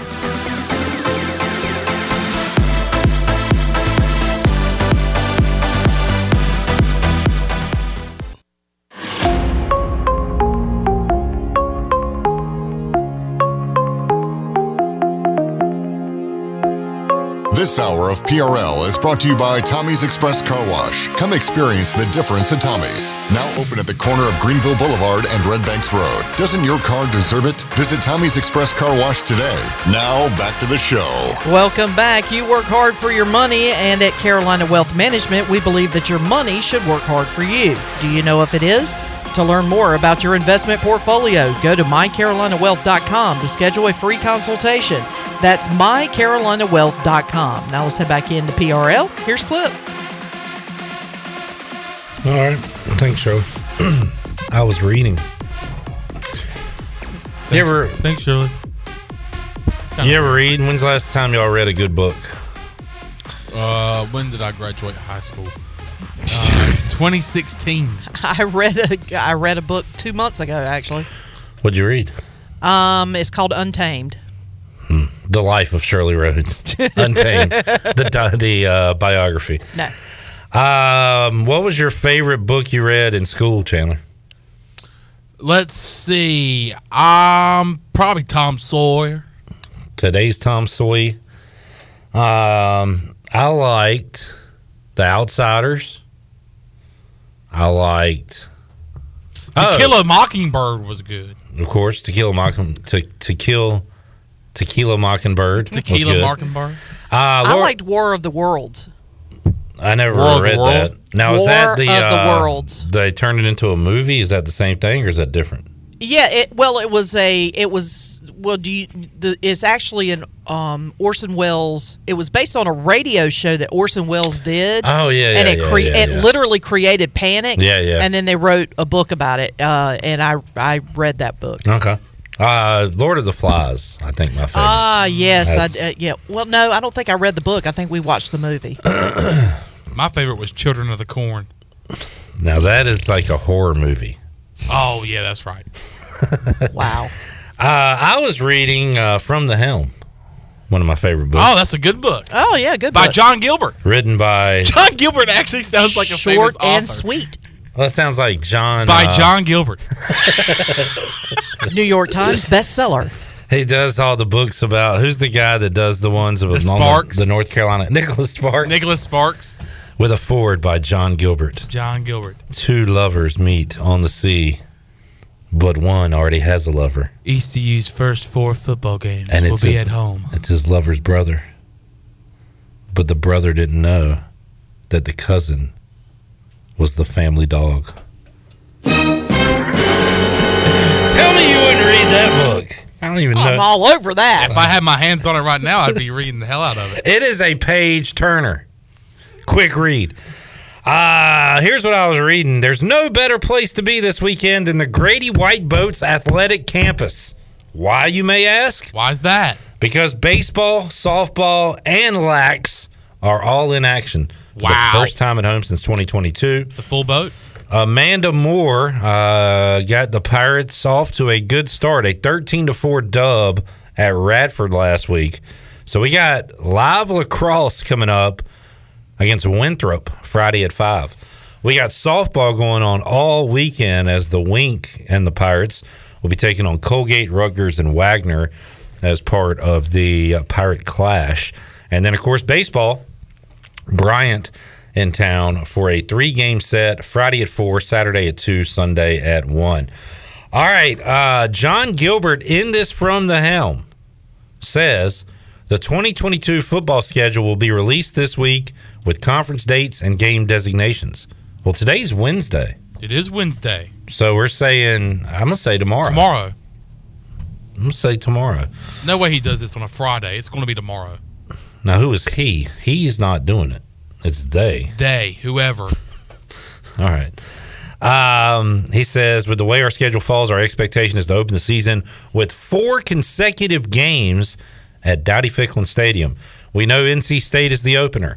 We got Old Dominion on the 10th, Campbell on the 17th, and then the conference slate will begin September 24th at home. I remember Igo and I looking at dates, putting the puzzle together, and we said that that Navy game, we said it might not be that day because that would mean 4 straight home games to open the season for ECU, but it appears that could be the case, Navy being the conference opener, but we shall see on that. That is not set in stone.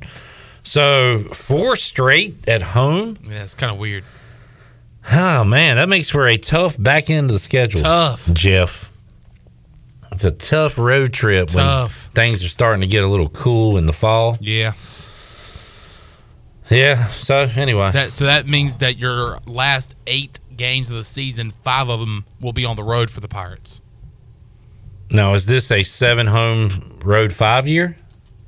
All right, good deal, Chandler. 7 home games this year for ECU. Okay, so not as bad. If it was 6-6, then yeah.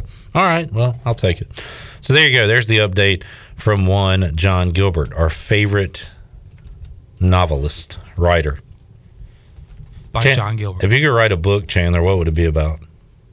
I don't know why people say I'm a bad interviewer. These are great questions. I guess they're great questions, but man, they just throw you off guard, and it makes you think. And I don't like to think. Now I'm trying to think about what I would write about if I was an author. If you had to write a fiction book, what are you into? You into sci-fi? You into time travel? You into murder mystery? You into lust? When you're talking about books, yeah. I love get a romance novel. Oh God, no. I don't like horror movies. I don't like scary movies, but I absolutely love Stephen King books. I'll read them all day long, and I've read a ton of them. But I don't like the movies. Okay. And there's one in particular that he actually wrote under a different name, but it's called The Black House. John Gilbert? No. Stephen King. Yeah, what was the name? The name of the author? Yeah. I can't remember right off the top of my head, but it was an assumed name, but he wrote it. It's called The Black House, and it is the single most twisted book I've ever read in my life, and I loved it. Was it Joseph Buttcheeks? Sorry, I need to stay in my lane. Damn, dude, are you serious? Stay in my lane. Stay in your damn lane. Stay in my lane. You hung a hard left on that one. I read The Hunger Games because loved them. The movies were about to come out. Yep. And my stepdaughter and wife had read it. Yeah. And I was like, all right, I'm not a teenage girl, but you know what? I'm going to give it a shot. And it was awesome. I love that book. I read all of the Harry Potter books. That is not my genre. That's not something I normally read. But my oldest nephew at the time was just a kid, and he was really into the books. So to kind of bond with him, I started reading them. Then I got hooked on them, and I have the whole set. Loved them. Why do we bring this up? Oh yeah, Chandler, what's your book about? I'll probably go with this young boy who. Oh boy! This young boy who grew up he had this dream school. He always wanted to go to this school. Okay. And he got into this school. All right. And he always had a dream of playing football at that school. And he tried to walk on, and he didn't make it. Uh-huh. But his second dream So this is a story about perseverance. Yeah. Exactly. And there's probably a love interest and some lust along the way. Lust. And a case of mistaken identity. Excuse me. So, he doesn't make the football team. He tried to walk on, and he didn't make it. But his second dream was getting into the sports talk radio business. Yeah. He interns at this local radio station for 4.5 years. And then nobody knows his name. But nobody knows the guy's name. Once and again, that's fine. Story of perseverance. So the boy gets the job at the local radio station, and that's the end. Boy, what a dramatic twist there. And it's called Chad. That's the name of the book. Chad? Yes. Oh, that's not bad. It's just called simply Chad. Chad's Snap Decision. Ooh, I like it. I kind of want it to be kind of like a Rudy type thing. Well, I'm not carrying you out of here on my shoulders. Shirley gets injured during a show, and he steps up as lead producer and makes the play. No, I'll just walk in and take my Pirate Radio hat off, lay it down on Troy's desk. Pirate Radio I'm listener, not producing this show without Chandler. Pirate Radio listener Steve Hill was at Barnes and Nobles forever. He says Peter May, The Black House. Yes. I believe that's it. But, yeah, it was an assumed author's name. So a lot of people didn't realize that it was actually Stephen King that wrote that book, but it was insanely twisted. People forget. All right, let's hear what Cliff Godwin had to say earlier today as he met with the media one final time before the Pirates take the field on Friday. Here's the Q&A with Coach Godwin. All right, Coach, is this team ready to go? We got 2 more days of practice, so we got good weather. Excited for 2 more days, and then we'll be ready to go on Friday. Have you got a rotation set for this weekend? I do. Garrett Saylor will go on Friday, Cooch will go on Saturday, and then Jake Hunter, a freshman, will go on Sunday. What's Wisenhunt's status? He will not pitch this weekend. Violation of a team rule, and so he will not pitch. How long is that going on for? I don't know. So, obviously, big spot for Garrett. So I think it'll be maybe a second or third career start. Just what do you tell him going into that? Just pitch like he's been pitching for the past, I guess, 8 months. Coach Knight and him have worked hard on his sinker, and he was our best starting pitcher in the fall and has continued on being that in the early preseason. How about hitting the ball? You guys have been playing scrimmages. You're feeling good with the way they're hitting the ball right now? We got a lot of different lineups we can put out there. I think I said on media day we can go really defensive, we can go really offensive, we can go somewhere in between. But I think our guys have done a good job and they're ready to go. Not to give any secrets, but what kind of offense do you look at with Bryant, I guess? For us, for our offensive, I have not looked at their – I know who their rotation is. They're throwing a righty on Friday, a righty on Saturday, and a lefty on Sunday. It's tough to get a lot of information. I think the first two guys are transfers who pitched at other schools. So we'll get as much information as we can, but early in the season it's just hard. You got to go out there and kind of bob and weave a little bit, but we want our guys to be aggressive and go out there and score as many runs as we can. Is it one of those weekends where you try and get as many guys in as you can to just get some guys on the field? We're going to do everything we can to win the game. So if we put 9 out there and it's only 9, then no offense, this isn't Little League where you got to play 2 innings. So I do foresee a lot of guys being able to come off the bench, though, because we are deep. Is it hard to scout these guys and no one's played a game yet and not knowing a lot about them? It is. And there's video on stuff. If you're facing a guy that pitched a lot last year, there's a lot of video out there. But there'll be some on these guys, but probably not a ton. I go back to when we played Quinnipiac in the 19 regional. That was as naked as I've ever felt as a coach going into a postseason because there just wasn't a lot of information out there on those guys. Do you have a batting order as far as what you're thinking right now? Or are you going to wait for the next 2 days? Well, I have one written down in my office that you're not going to see. I snuck in there a minute ago. Yeah, well, see, it's covered up, so you wouldn't know where it is. But, no, look, the next 2 days of practice, rents do every day. I tell our guys that all the time. So that could determine if a guy's playing or if he is not playing or hitting in a certain spot. Does that carry over to the pitchers week to week? Can we put too much stock in who starts this week, or could that be totally changed for next weekend? Well, after Sunday scrimmages, Cooch and all the pitchers were out there, and we talked about the starting rotation, and I asked Cooch, I said, in your 5 years here, the guys that started on opening weekend in the position they did that end up being that way at the end of the season? And even in COVID, it didn't. So normally it maneuvers around. Last year, Gavin was, of course, hurt to start with and was coming back, but Tyler Smith started on Friday, and all that stuff was jumbled up at the end of the season because, guys pitch well, pitch in different roles, and you figure it out on the fly a little bit. Jake Hunter seems like he's just done a good job of, pounding the zone this preseason. Just what have you seen from him? Well, this past weekend he stuffed it against what is some of our better hitters. So I was actually pretty frustrated with our offense, but he did a really good job. He's pounded the strike zone, and just a very competitive freshman. A lot of times, sometimes I can get a little nervous out there. He has not seemed to get nervous or anything faze him so far. Our starters this weekend, is the pitch count, pretty low because of where we're at in the season? Yeah, Malcolm, they'll all be on pitch counts. Thanks, Bailey, for bringing that up. I wouldn't say pretty low. AK's done a good job of getting their pitch count up, but they ain't going to go out there and throw 100 pitches. What's the level of excitement for the season opener out of the guys? Are they have a little extra pep in the step this week? Yes, the weather's been good, so they've been out here bouncing around. But, no, they're excited. They're tired of playing each other, so it'll be a good test for us coming up this weekend.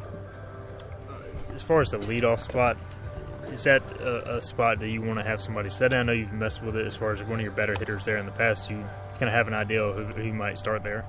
Got an idea about it, but I'm not real set. I felt pretty confident in it last year and when Bryant Packard was, but I think it'll probably be a couple different guys early in the season to see what the best fit is for our offense. How are you starting Friday health-wise? Is everybody pretty much injury-free at this point, or you got any bangs and bruises? Groves threw a bullpen this week. He was battling a sore arm. Merritt Beaker will throw against hitters actually tomorrow just for 1 inning. So those two guys from a pitching standpoint were a little bit banged up. And Aiden Edwards, a freshman catcher, his arm's been bothering him, but he's coming back as well. But I don't know if he'll be available to catch this weekend.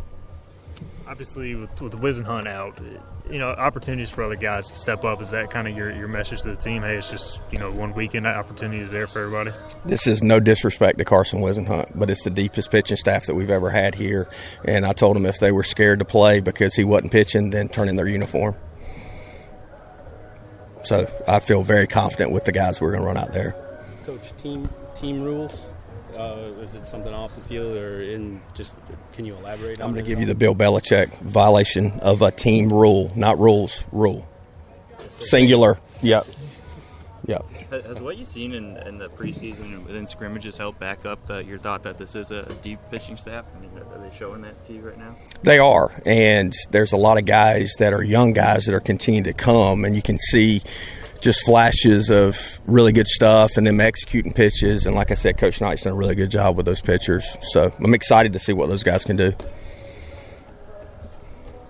I guess the non-conference season, it looks pretty tough. I mean, what are you expecting to get out of that, and how do you hope that prepares moving forward? Yeah, I've said, to you guys at Media Day, I think it's the toughest schedule we've ever had here on paper, but you put it together 2-3 years earlier, so you're really not sure how teams are going to play and how good they're going to be.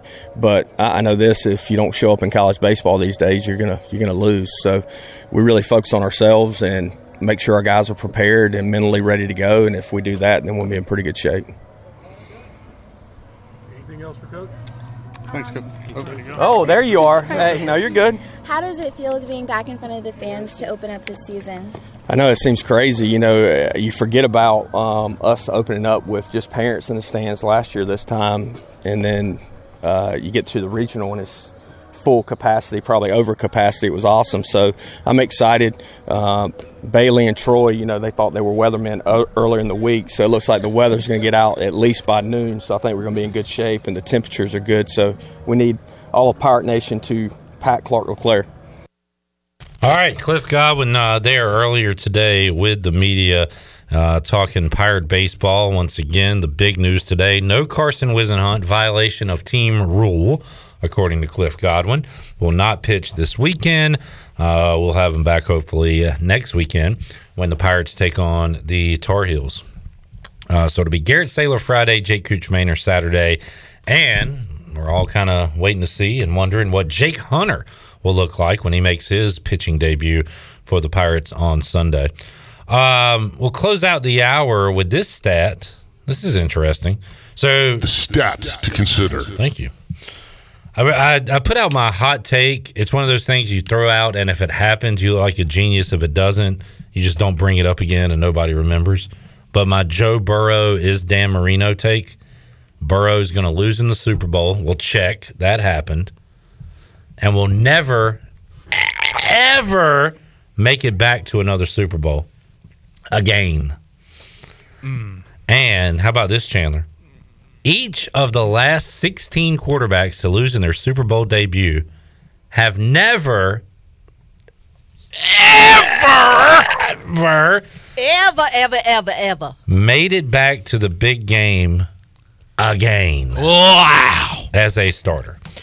And those quarterbacks are Stan Humphries. Do you know who he quarterbacked against? Poor Stan. He was in the biggest Super Bowl blowout ever. Got hammered by the Niners. Did you see Dan Marino's tweet to Joe Burrow? That was fake, Shirley. Fake, was it? Fake. That was fake. It was fake. Oh, crap. Got her again. Because it was funny. It was funny. It was funny. I love Dan Marino. And it was Jim Kelly? The Dan Marino Jim Kelly? Yes. That was Damn, fake. how did I miss that? You know what? You hush. Hey, Shirley, I'm fake. Hey, what am I, Shirley? All right. Such a jackass Let's move along quickly. Yeah, that wasn't real. It would have been funny. It was Marino saying what? You'll definitely get back or something like that. Yeah. And he never did. Jim Kelly was like, wait, how do I delete this tweet? You know how you get me? Because, I'm one of those people on Twitter that I just scroll through 100 different things and I might read something for half a second and I keep on going. I'm not one of those that investigates whether or not something's true. Well, I ain't got that kind of time. My legit policy on everything I see on social media. When I see something, I assume it's fake. So what is it like? Innocent until proven guilty.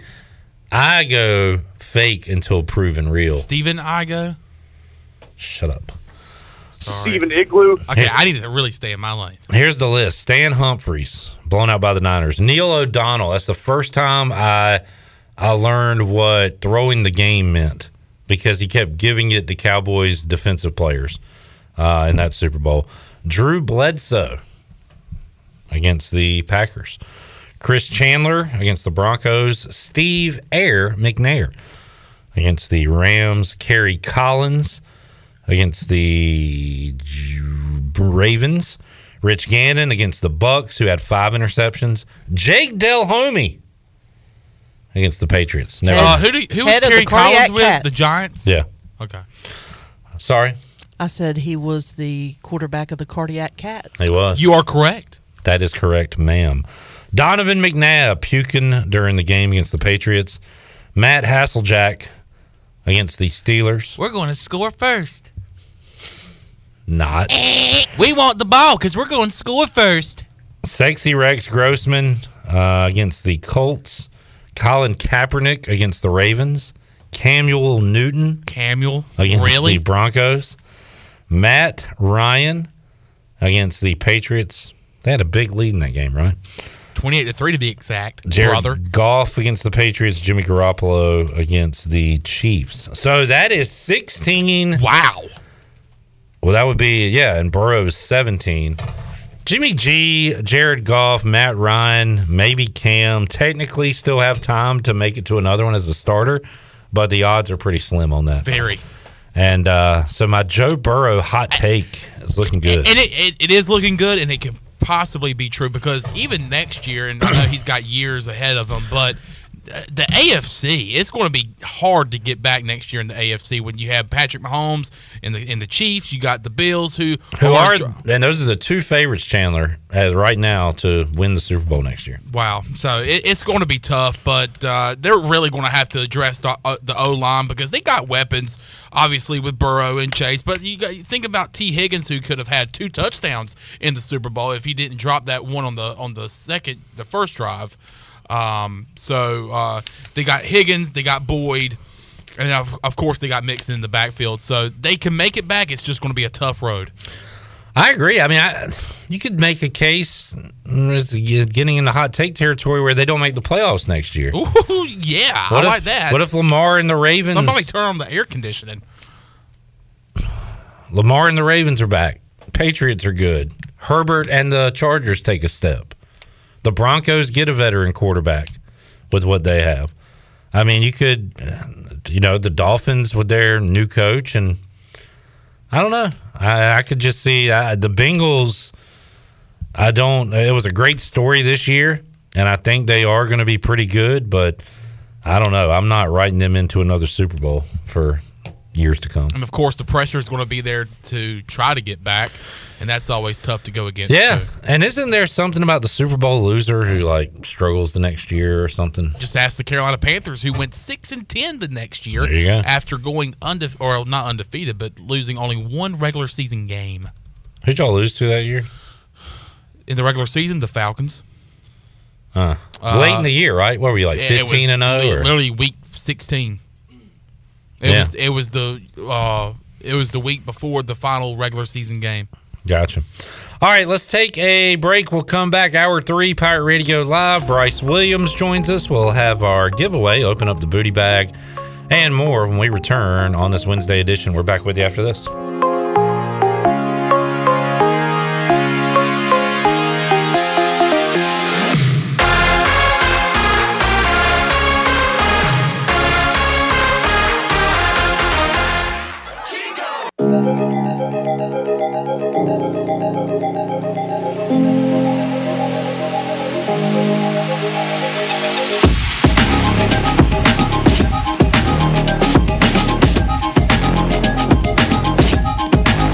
You're listening to Hour 3 of Pirate Radio Live. This hour of PRL is brought to you by Bud Light, reminding Pirate fans to stay in the game and drink responsibly.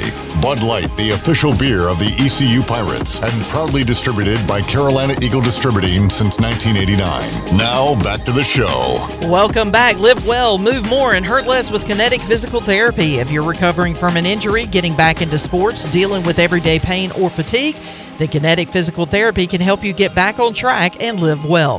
Kinetic has nationally certified therapists for physical, occupational, speech, and massage therapy, all in a state-of-the-art facility on Arlington Boulevard in Greenville. Visit kineticptgreenville.com for more information. Now let's head back into PRL. Here is your host, Clip Rock. Alrighty, Hour 3, Pirate Radio Live. We'll make you a winner. Open up the booty bag later on this hour. We got Shirley Rhodes, Chandler Honeycutt, CJ Schaefer producing, and Bryce Williams joining us inside the Pirate Radio studios just in time. Right on time. Chandler did say, though, he was about to get hit with the FTA. Yeah. A failure to appear. But you did appear, Bryce, and we are speaking in those terms because earlier this week, Ellerby said he had jury duty, and he took a picture of another potential juror, which is probably against the law. We could probably send Ellerby to jail for this. But one Bryce Williams was there as well. I was to do my civil duty. That's right. Have you ever done jury duty? That was the first time I had to do that. Thankfully, I obviously, I would have actually, a part of me was like, I've been curious to maybe have my input, see some Pitt County drama. See what's going on. Pitt County justice. Behind the scenes of everyday life. But yeah, I was not chosen initially, and then when I called back yesterday evening, they said my thank you for your service, but your service is no longer needed. All right, so you're out. So I guess when you turn 18. I think so. 18 and driver's license, voter ID, voter registration is how they. So they said, because I was curious, how do you get picked? And Anna's been picked literally, I think at least three times in the past year and a half. Wow. And what the lady explained, what they do, since you have your driver's license, and now that I'm an official Pitt County resident, because I just changed my license this summer, fall, whatever it was, to my Winterville address, and what they do, they have some automated system, and it draws she said 20 to 30,000 names, and they pick from that for about 2 years. Okay. And ironically, that was I was one of the lucky numbers. So right after I was eligible, but I want to say I was more early 20s, maybe. But anyway, I got picked, and I got put on the jury. I went through the questions, put on the jury. And it was all for naught because we had a hung jury. We couldn't come to a consensus decision. Oh, wow. So we were there late into the, not late, but feels like after 5:30 or something. And we had a hung jury, and that was it. We were done after that. And then the second time I was picked, and the lawyer and the DA were throwing me questions, and I guess they didn't like my answers, and they got rid of me. Yeah. So did you get to that point of it? No. So they had, they had these cards, and they pulled, first they pulled 35 names to split the jury. It was 80 of us, and Ellerby was in the other group. And so I stayed, I was there for the criminal. And then they're like, all right, let's pick, 12 names. So they picked 12 names. Sure enough, mine didn't get called. Well, then they excused one gentleman, so they had to pick another name. Oh, so you were there seeing that part? I was seeing all Q&A. I knew what the case was. Gotcha. Was there for the Q&A, and so they picked. So that guy got excused. So they picked another name. Well, then they did the alternate juror. And that got excused 3 times. So they picked 3 more names, I guess 4 total names. And I was like, goodness gracious, we're really narrowing down here. And, no, I didn't get picked. And I probably would have said, do you have an issue being an alternate juror? I'd probably have been yeah, I'd rather have my say. If I, in a way, I was going to say I'd rather have a say-so in this instead of just wasting my time. Yeah. They probably would have got rid of you if you said that. I was going to say either that or I had some, have news law enforcement and things like that. But it was kind of funny the questions they asked. Yeah. Some of them seems relative, but like irrelevant to like the case. But I'm like, the other ones were so pointless. You know, what do you do? How long have you been doing that? What do your kids do? And it was just like, I could see in some form that would be relevant, but then some of them, like the defense attorney was asking, it was like, are you just trying to like fill the gap or something? Because some of the questions he was asking was so pointless. Yeah. And I could see why he was a defense attorney, by the way, with the questions he asked. So I was saying this Monday, I got so upset while I was on the jury at the defense attorney, a public defender, I would imagine, because I was like, dude, why are you focusing on this? All you gotta do is do this, and your guy will probably get off. And I just wanted to like yell at him, but I just sit there and take it, I guess. But like you said, there is part of it that is fascinating. You're in an actual episode of Law and Order at that point, and it's pretty neat when you think about it that way. Yeah, because like you go through your everyday life not thinking about it, then they're like, hey, you serve for jury duty, and you're in there and you're sitting in the same room as the I guess the defendant. Yeah. And you're kind of like try to get a read on dang, like what's going on here? So I would have if I had nothing going on, right. I think it would have been interesting to sit in on the case and guilty, not guilty, and yada yada yada. So the jury deliberations, you're in a room with everybody, and you got to go guilty or not guilty, and then explain why. And I can't remember the exact number of ours. It wasn't 6-6. It might have been like 8-4 or 7-5. But like I just did you say guilty or not guilty? I said not guilty because they didn't prove it. The thing they're talking about yours now. It's like this was like 15 years ago. Yes, you're good. The thing that got me, so it was something like there was a robbery on like a Friday evening, and then Saturday they were going down the road and saw a guy that they thought was the same guy, and then they did a police sketch of the guy they saw on that Saturday. And my thing with the lawyer never said, okay, you're doing a police sketch of this guy you saw Saturday. What about the guy that robbed you on Friday? It had nothing, like you could totally separate those two.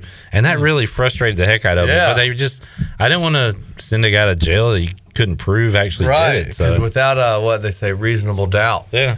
So I don't know. Clearly there was doubt. There was some doubt in my mind, and whatever. There it is. Bryce, we were joking on you a little bit because you come in here football season, I'm going to ask you a prediction, but every time I ask you, you're like, yeah, like I just gave you the SAT. Yeah. Well, dang, this is a tough one here. You got ECU.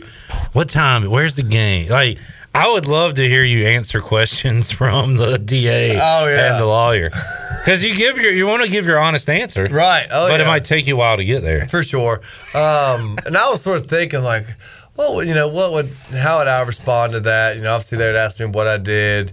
And I think, which I guess I can't talk about it yet. Maybe I can. Maybe next week. Maybe next Wednesday. Yeah, I don't want you to get in trouble. And but I was thinking some answers. But what was real funny is how many people do not, I guess, are so, I guess, quiet. I would like to think of a better term. But, when they're asking the questions, you're in the courtroom and, like, how many times the judge and the lawyers had to tell these people, can you speak up? Like, how many people just don't speak loud? I was like, well, that'd be one thing I get, right? You're loud. Well, look, I'm pretty comfortable with public speaking, but when you're in a room with perhaps a felon, and then there's police, and then there's a judge, it's a little nervous, right?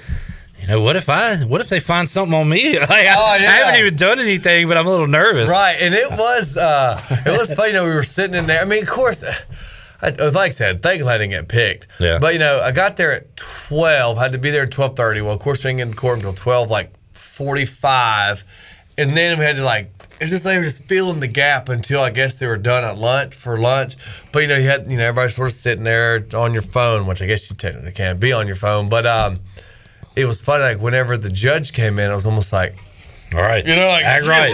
Yeah. Hey, get your shoulders up. It's like, here I'm an innocent man for nothing. I'm just like, oh God, like what am I doing? Should I call my attorney? I started raising my hands. I didn't know what to do, you know. And yeah, should I call my attorney? And it was funny to me like that, you know. Then the bailiff comes in and because it gets real. It's like, oh, this is like a real life situation. And it was definitely something. You know, they say no phones, and of course I saw some people on their phone. Yeah. I was looking at Ellerby. He wasn't quite on his phone in the beginning. Then I saw him jump on it, so I was like, well, I guess I'll jump on my phone. Yeah. And then like the clerk lady was like, just so y'all know, cell phones are not allowed. I guess it was more so during the during the court session. And he's like, you know, they'll keep it till Friday potentially. I was like, oh gosh, cut this thing off. Yeah. You know, constantly feeling my phone, like thinking, okay, is this thing off? Is it gonna buzz? And actually, there was one older lady who, like twice, I don't even know what. It wasn't a ringtone. It was like a voice. It was weird. Like twice behind me. I'm like, are you freaking kidding me, lady? Like, at least put it on vibrate, make sure your volume's down. But she was obviously not too aware of her phone. Once I'm like old and like retired, don't have anything to do, I think being a professional juror would be fun. Just to give me something to do during the day. You can do that? No. But it really would. I mean, you talk about knowing what's going on. Yeah, I just want to. I find the cases fascinating. Some probably boring, but for sure. Shirley said that she was dismissed after. What'd you say, Shirley? The one of the lawyers. The defense lawyer was held in contempt. So he did a no-no. So he was being hauled off to jail, and we were dismissed. The defense lawyer? Yeah. The defense lawyer ticked off the judge because literally we came in the courtroom. They seated us, and they were, and the lawyers were in there. The judge comes in. I don't know if he had stepped out prior, but he came back in, and he was visibly angry, and he immediately called the bailiffs up to the bench, spoke to them, and then he spoke to us and said we needed to step out of the room for a few minutes. So the bailiffs escorted us out. And you know, in the courtroom, you've got the if you're up on the second floor, you've got the two like little walkways. Mm-hmm. We were on one walkway, and I happened to see him. I just didn't realize it was that defense attorney being escorted on the walkway on the opposite side, and I saw him being escorted out by a sheriff's deputy, but I didn't know it was him at the time until later, because the sheriff's deputy that escorted that attorney out was a friend of mine. And that's how I found out that he was held in contempt. He gone. I wonder what he did. Yeah. I don't know. He said something and ticked off the judge. You're the judge out said, of order. That's it. You're going to spend some time in the slammer. Jeez. I do enjoy, like, on YouTube, like, they show, so-and-so insults the, the judge, or look at this guy. And it's actually pretty interesting. And they tack on, like, another year or another 6 months or whatever. It was pretty interesting. Here's my problem. If they put me on the, like, I don't look at it from a juror standpoint. I'd hate to have to be a witness in something, and they call you up, because I know me, if I was going to get cross-examined like some of these lawyers do on television, I would have wanted to come out of my chair and say, look. You know what I'm saying? I'd probably be a horrible witness being cross-examined. And then the judge could tell you to just answer the question, or you'll be held in contempt. Yeah. And they'll haul you out. Yeah. So it's like, I was like, I hope I don't ever have to be in a situation where I have to be called as a witness, because I don't think I could handle a cross-examination, because I'd want to hurt somebody, I think. All right, there's Bryce's jury duty tale, and I remember taking it pretty serious, like, while I was on the case, because this went into maybe Wednesday or Thursday, and, like, my girlfriend at the time would be like, so what is it about? And I'd be like, I can't talk about it. I'm sorry. I can't tell you. And they tried to pry on me. And you didn't say, I'm way not to go, Bryce. Nothing. I like that. See, we are good Americans, good citizens. Now, next week, I'll tell her what's going on. Yeah, exactly. When everything's settled. But, yeah, it was like they literally, because we went out to eat, and she was like, just tell me, I won't tell. I'm like, I'm not saying anything. Look. Way to go, Bryce. Good man. Yeah. Good man. I'm a hard clam to open. And then he'll save that for something. It'd probably lead to a fight, but hey. Yeah. You never tell me anything. I can't. I'm not allowed to. Do you want me to go to jail? Oh, man. Good stuff. There you go. Pirate Radio Indoors with Bryce Williams. Just saw Matt Stafford and the Rams celebrating. Let's take a time out. We'll come back. We'll talk. Did you watch the Super Bowl? I did. All right. We'll talk a little Super Bowl and more with Bryce Williams. We'll go Pirate Radio Outdoors later on this hour as well and make you a winner. Still a lot to get to on Pirate Radio Live. We're back after this.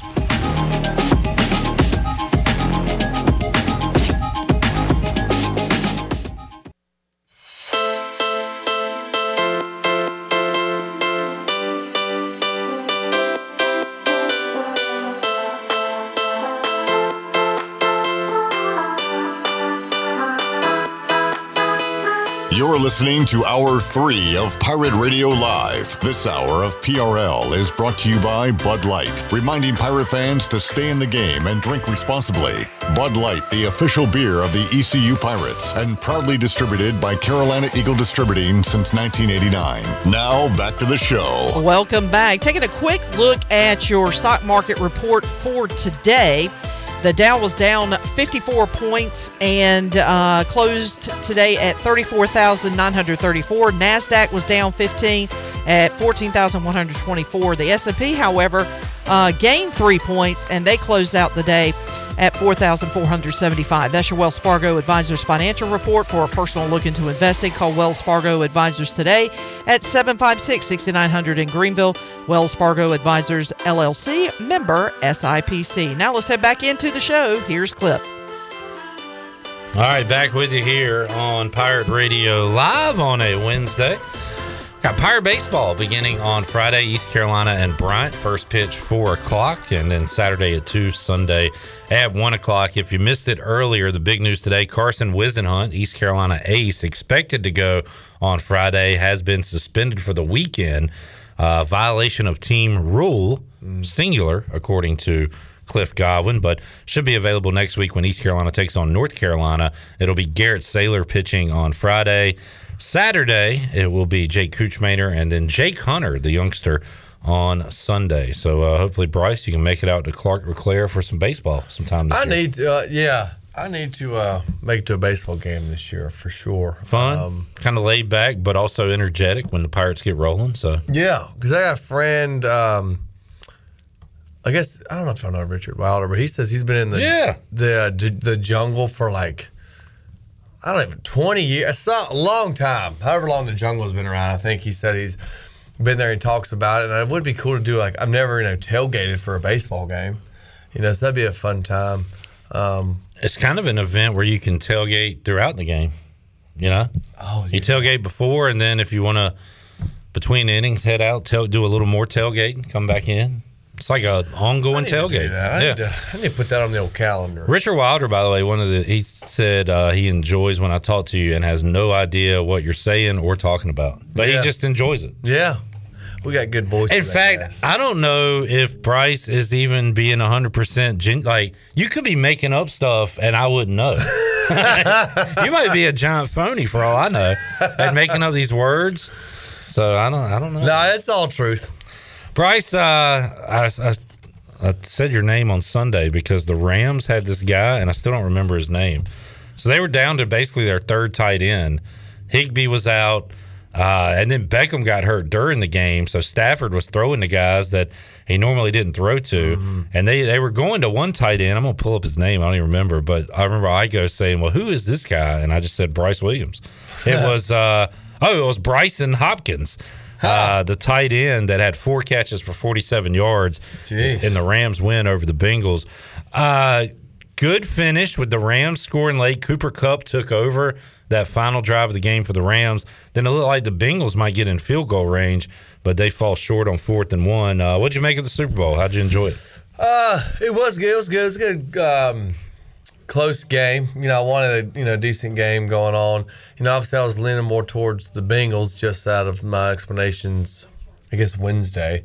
Having ties, with having the ECU guy there, and then a guy training with, and just sort of see something different. And not a huge sourness on LA, but rather see the Bengals win it. But it was a good game. I thought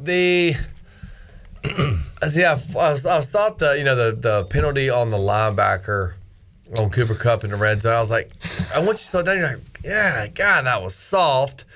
You're like, really? And then I guess they broke down whoever number 85 was, and I guess when he was going for the ball and had grabbed or just, hit Jalen Ramsey's face mask. You're like, oh, yeah, T. Higgins. Could that have been, called back? So it was kind of like, well, I can't say that's soft because I don't know. But then I don't know how you really go about judging what T. Higgins did to Jalen. Obviously, that wasn't intentional, I don't think. It probably, looking at it in slow-mo, it's easy to say that should be a flag. Yeah. Now, so on second down and I guess a goal, because they were inside the 10, I want to say, it looked like there could have been a flag called. There wasn't. Then on third and goal, they made that call on the linebacker you're talking about, which that was shaky. And if that was not a penalty, it would have been 4th and long, and you're really down to it there. That could have been the game.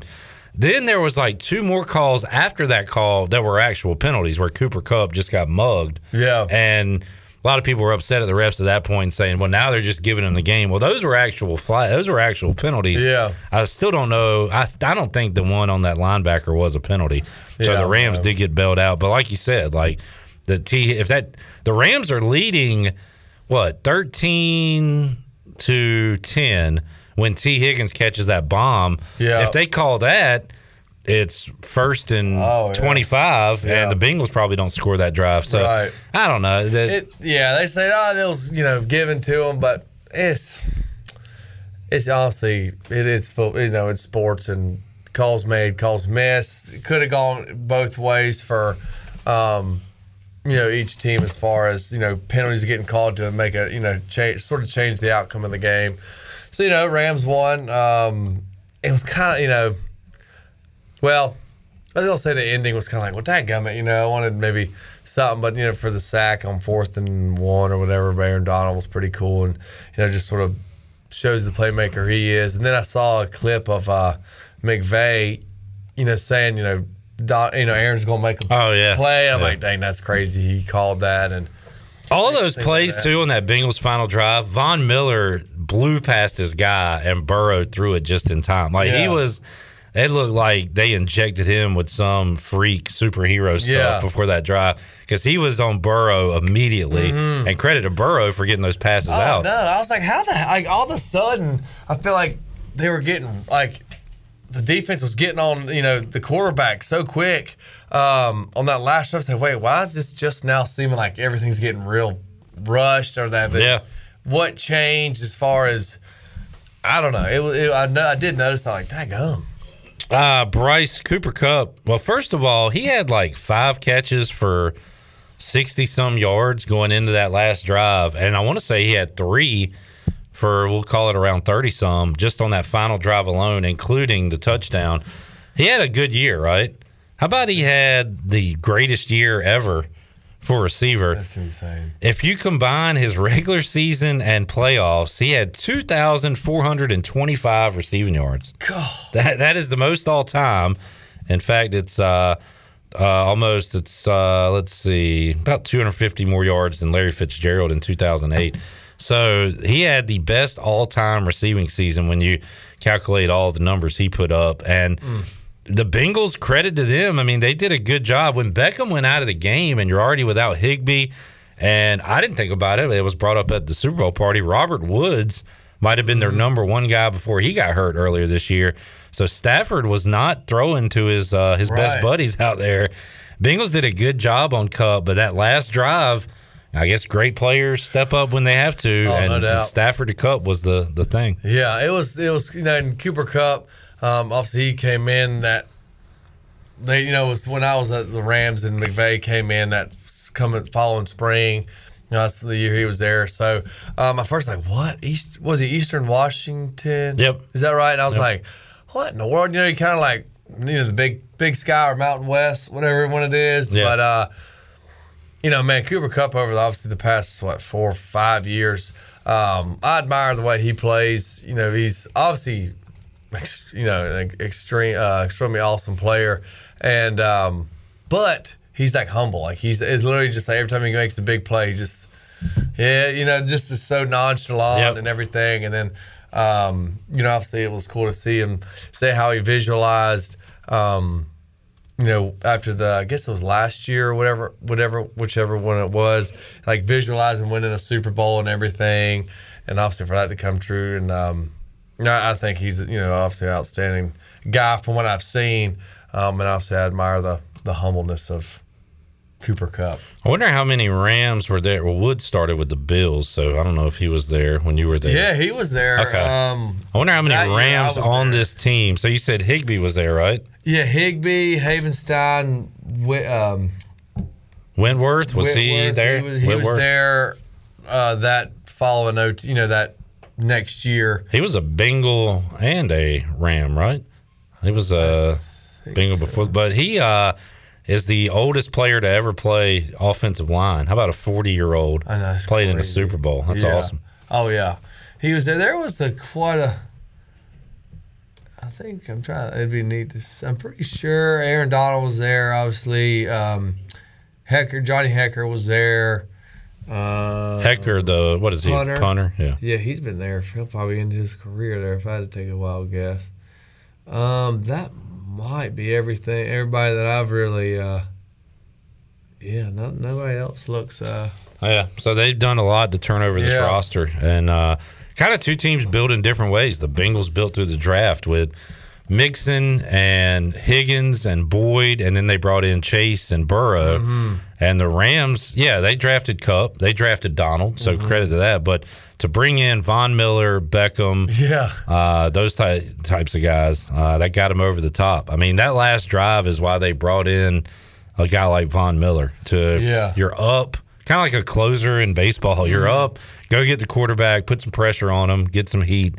And 2 Super Bowls now for Von Miller. Because he was the Broncos. He was the MVP against Cam and the Panthers when he was on the Broncos for that Super Bowl. Hey, now was that long ago?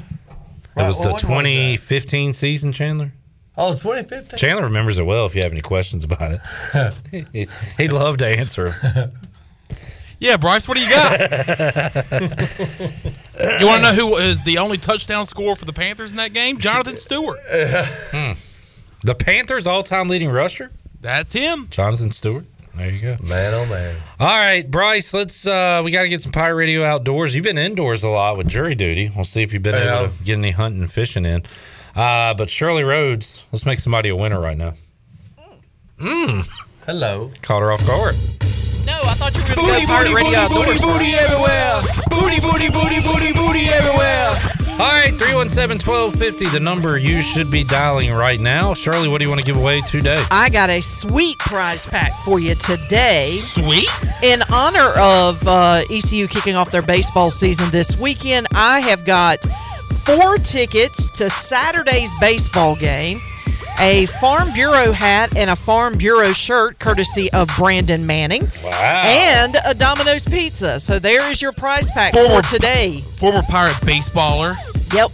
Brandon Manning. Good stuff. All Caller right, number 12 walks away with the prize pack. You got to be able to come and pick the prize pack up here at the station. So you have to be available to pick it up. Thursday or Friday? Thursday or Friday, yes, correct. All right, there you go. Who will our winner be? We'll find out after this.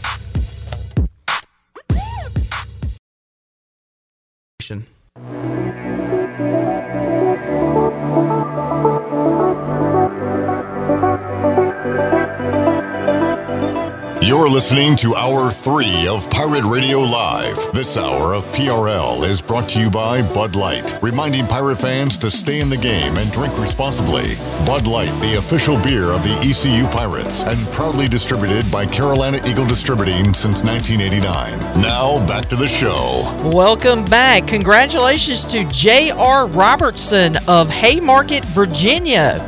Won our Pirate Radio prize pack courtesy Brandon Manning and Farm Bureau. He walked away with 4 tickets to Saturday's ECU baseball game. He also gets a Farm Bureau hat and shirt and a Domino's pizza. Now is the perfect time for a review of your home, auto, and life insurance with a trusted and experienced agent. Call ECU grad Brandon Manning with Farm Bureau Insurance at 531-1812. Brandon's clients always have his cell phone number and is available before or after business hours. Call Brandon today at 531-1812 to schedule a review and get a free quote. Now let's head back into the show. Here's Clip. All right, good old JR Robertson. That is correct. Sounds like a shooting guard. J.R. Robertson. I'd let him. My first thought was when he said, I said, "You're my winner. What's your name, J.R.? Who shot you?" That you could go that route. I'm dating myself by saying that. Dallas. Yep. Yeah. Who shot J.R.? Josh says, "Dang, Clip. You mean to tell me Bryce has never been to the jungle? Tell him to get his tail out there, and we'll have a cold one waiting on him." That is one thing, Bryce. When you walk through the jungle, you'll be offered a lot of food, probably quite a few beers, maybe a water. So I wouldn't, maybe get you a little cooler yourself, a little personal, but you'll be taken care of out there. Well, that'd be great. A lot of friendly folks. That sounds like a good time to me. Food, beer, and friends. There you go. 3 things you really need in life. Robert said, did Perine give up on the pass? So he's talking about the final play of the game where Burrow's being slung around and he throws it up there. I don't know. I haven't dissected that one. I have heard people say that could have maybe made a better effort at it. The question is where was Joe Mixon in that situation? Yeah. Why are we saying Perine's name? He's a great pass catcher out of the backfield. So. And before that play, on the 3rd down, they handed it off to Perine. And Aaron Donald pulled him back. So I know the answer to this question, actually. Well, let's hear it. Because someone asked Zach Taylor that question, and he said that they were late getting the call in, and he did not have an opportunity to pull Perine before that play was executed. That's why he was still in. So they probably prefer Perine as the short yardage running back if they're going to run the ball. But if they're going to throw and call a pass play, you won't mix it in there. But back-to-back plays, Aaron Donald gets the stuff and pulls Perine back to force a 4th down and then puts the pressure on Joe Burrow and forces him to throw an incomplete pass. And the Rams are Super Bowl champs. Listen to this guy, radio professional. That sounded wonderful. So it wasn't a Thurman Thomas situation. Back when Washington had a good football team and before Chandler was born. What year were you born, Bryce? 93. Oh, dear. You weren't born yet either. The Redskins and Bills played in the Super Bowl. Thurman Thomas, before the game, lost what? And I believe he missed a play on the opening drive because he couldn't find his what? His helmet? All right. Chandler says helmet. What do you say, Bryce? Couldn't find his pants. He was out there with his legs showing. Where's my pants at? It's hard to get. I mean, helmet's pretty good. I'm going to go off the wall and say he couldn't find his shoe. Oh, okay. His cleats? Yeah, okay. Cleat, pants, helmet. Show me helmet. Ding, ding, ding. Couldn't find his helmet, Bryce. Couldn't go in the game. Wow. Got to know where your stuff is. Your protective wear. You ever have any issues there, not having your gear right? Couldn't go in a game? No, never had it right. I've played a few plays with my strap unbuckled and all that. What did you lose in Blacksburg whenever you did? Why do you always bring that up? Let's see. His mind? I lost my mind. Yeah. Your head? Yes, lost my mind. He was too busy celebrating. You had a great touchdown catch in the back of the end zone.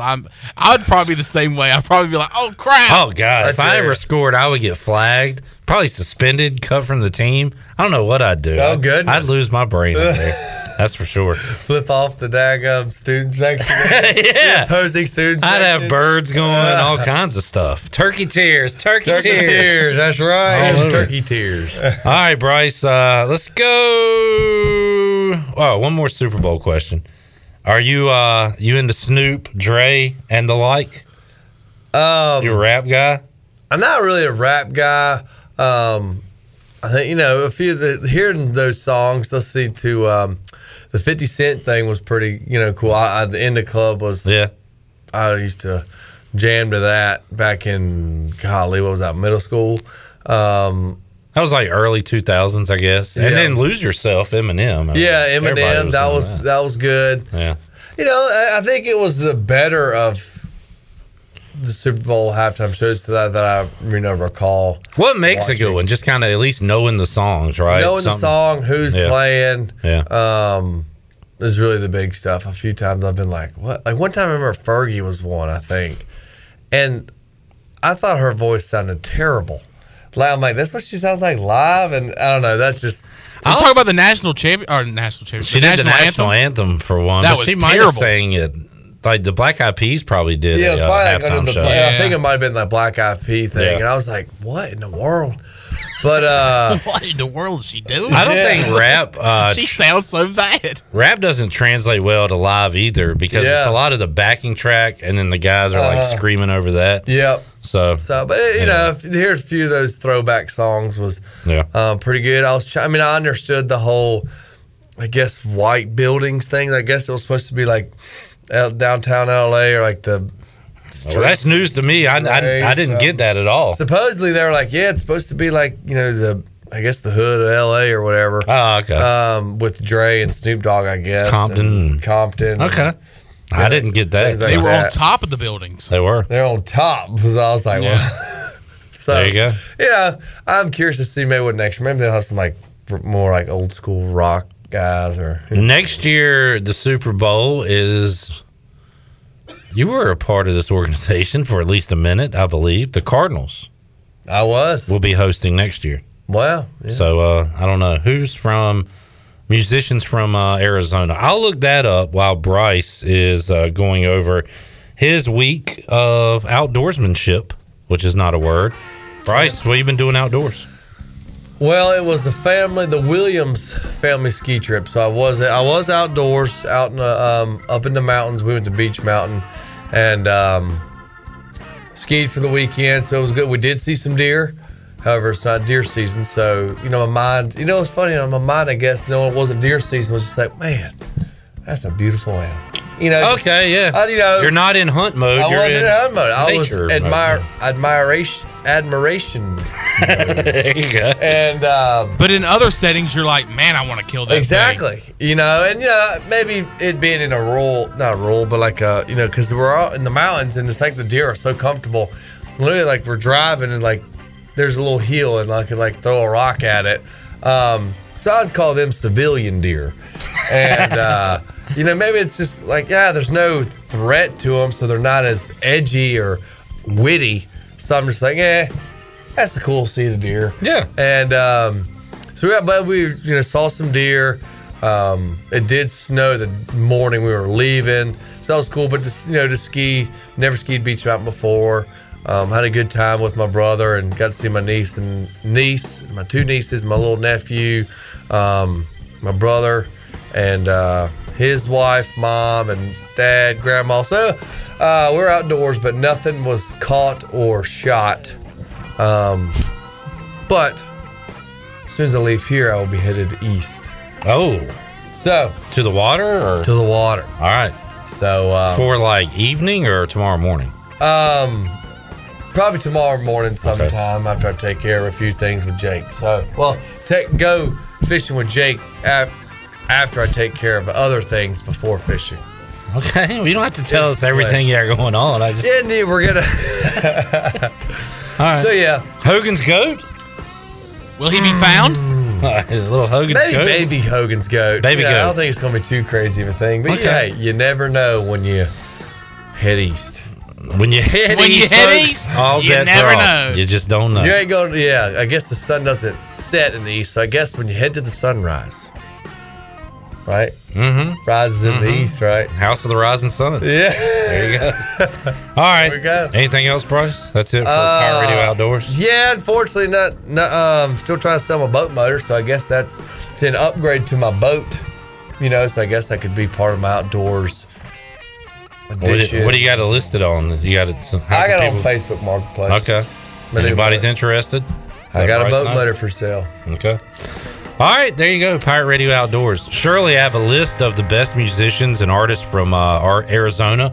Let's take a break, and we'll do that when we return. You're our music person. Some of these names you'll find interesting. I'm asking because that's where the Super Bowl is next year, So if they go local, maybe they could bring in some of these acts. We'll do that when we return and wrap up Pirate Radio Live. Back with you after this.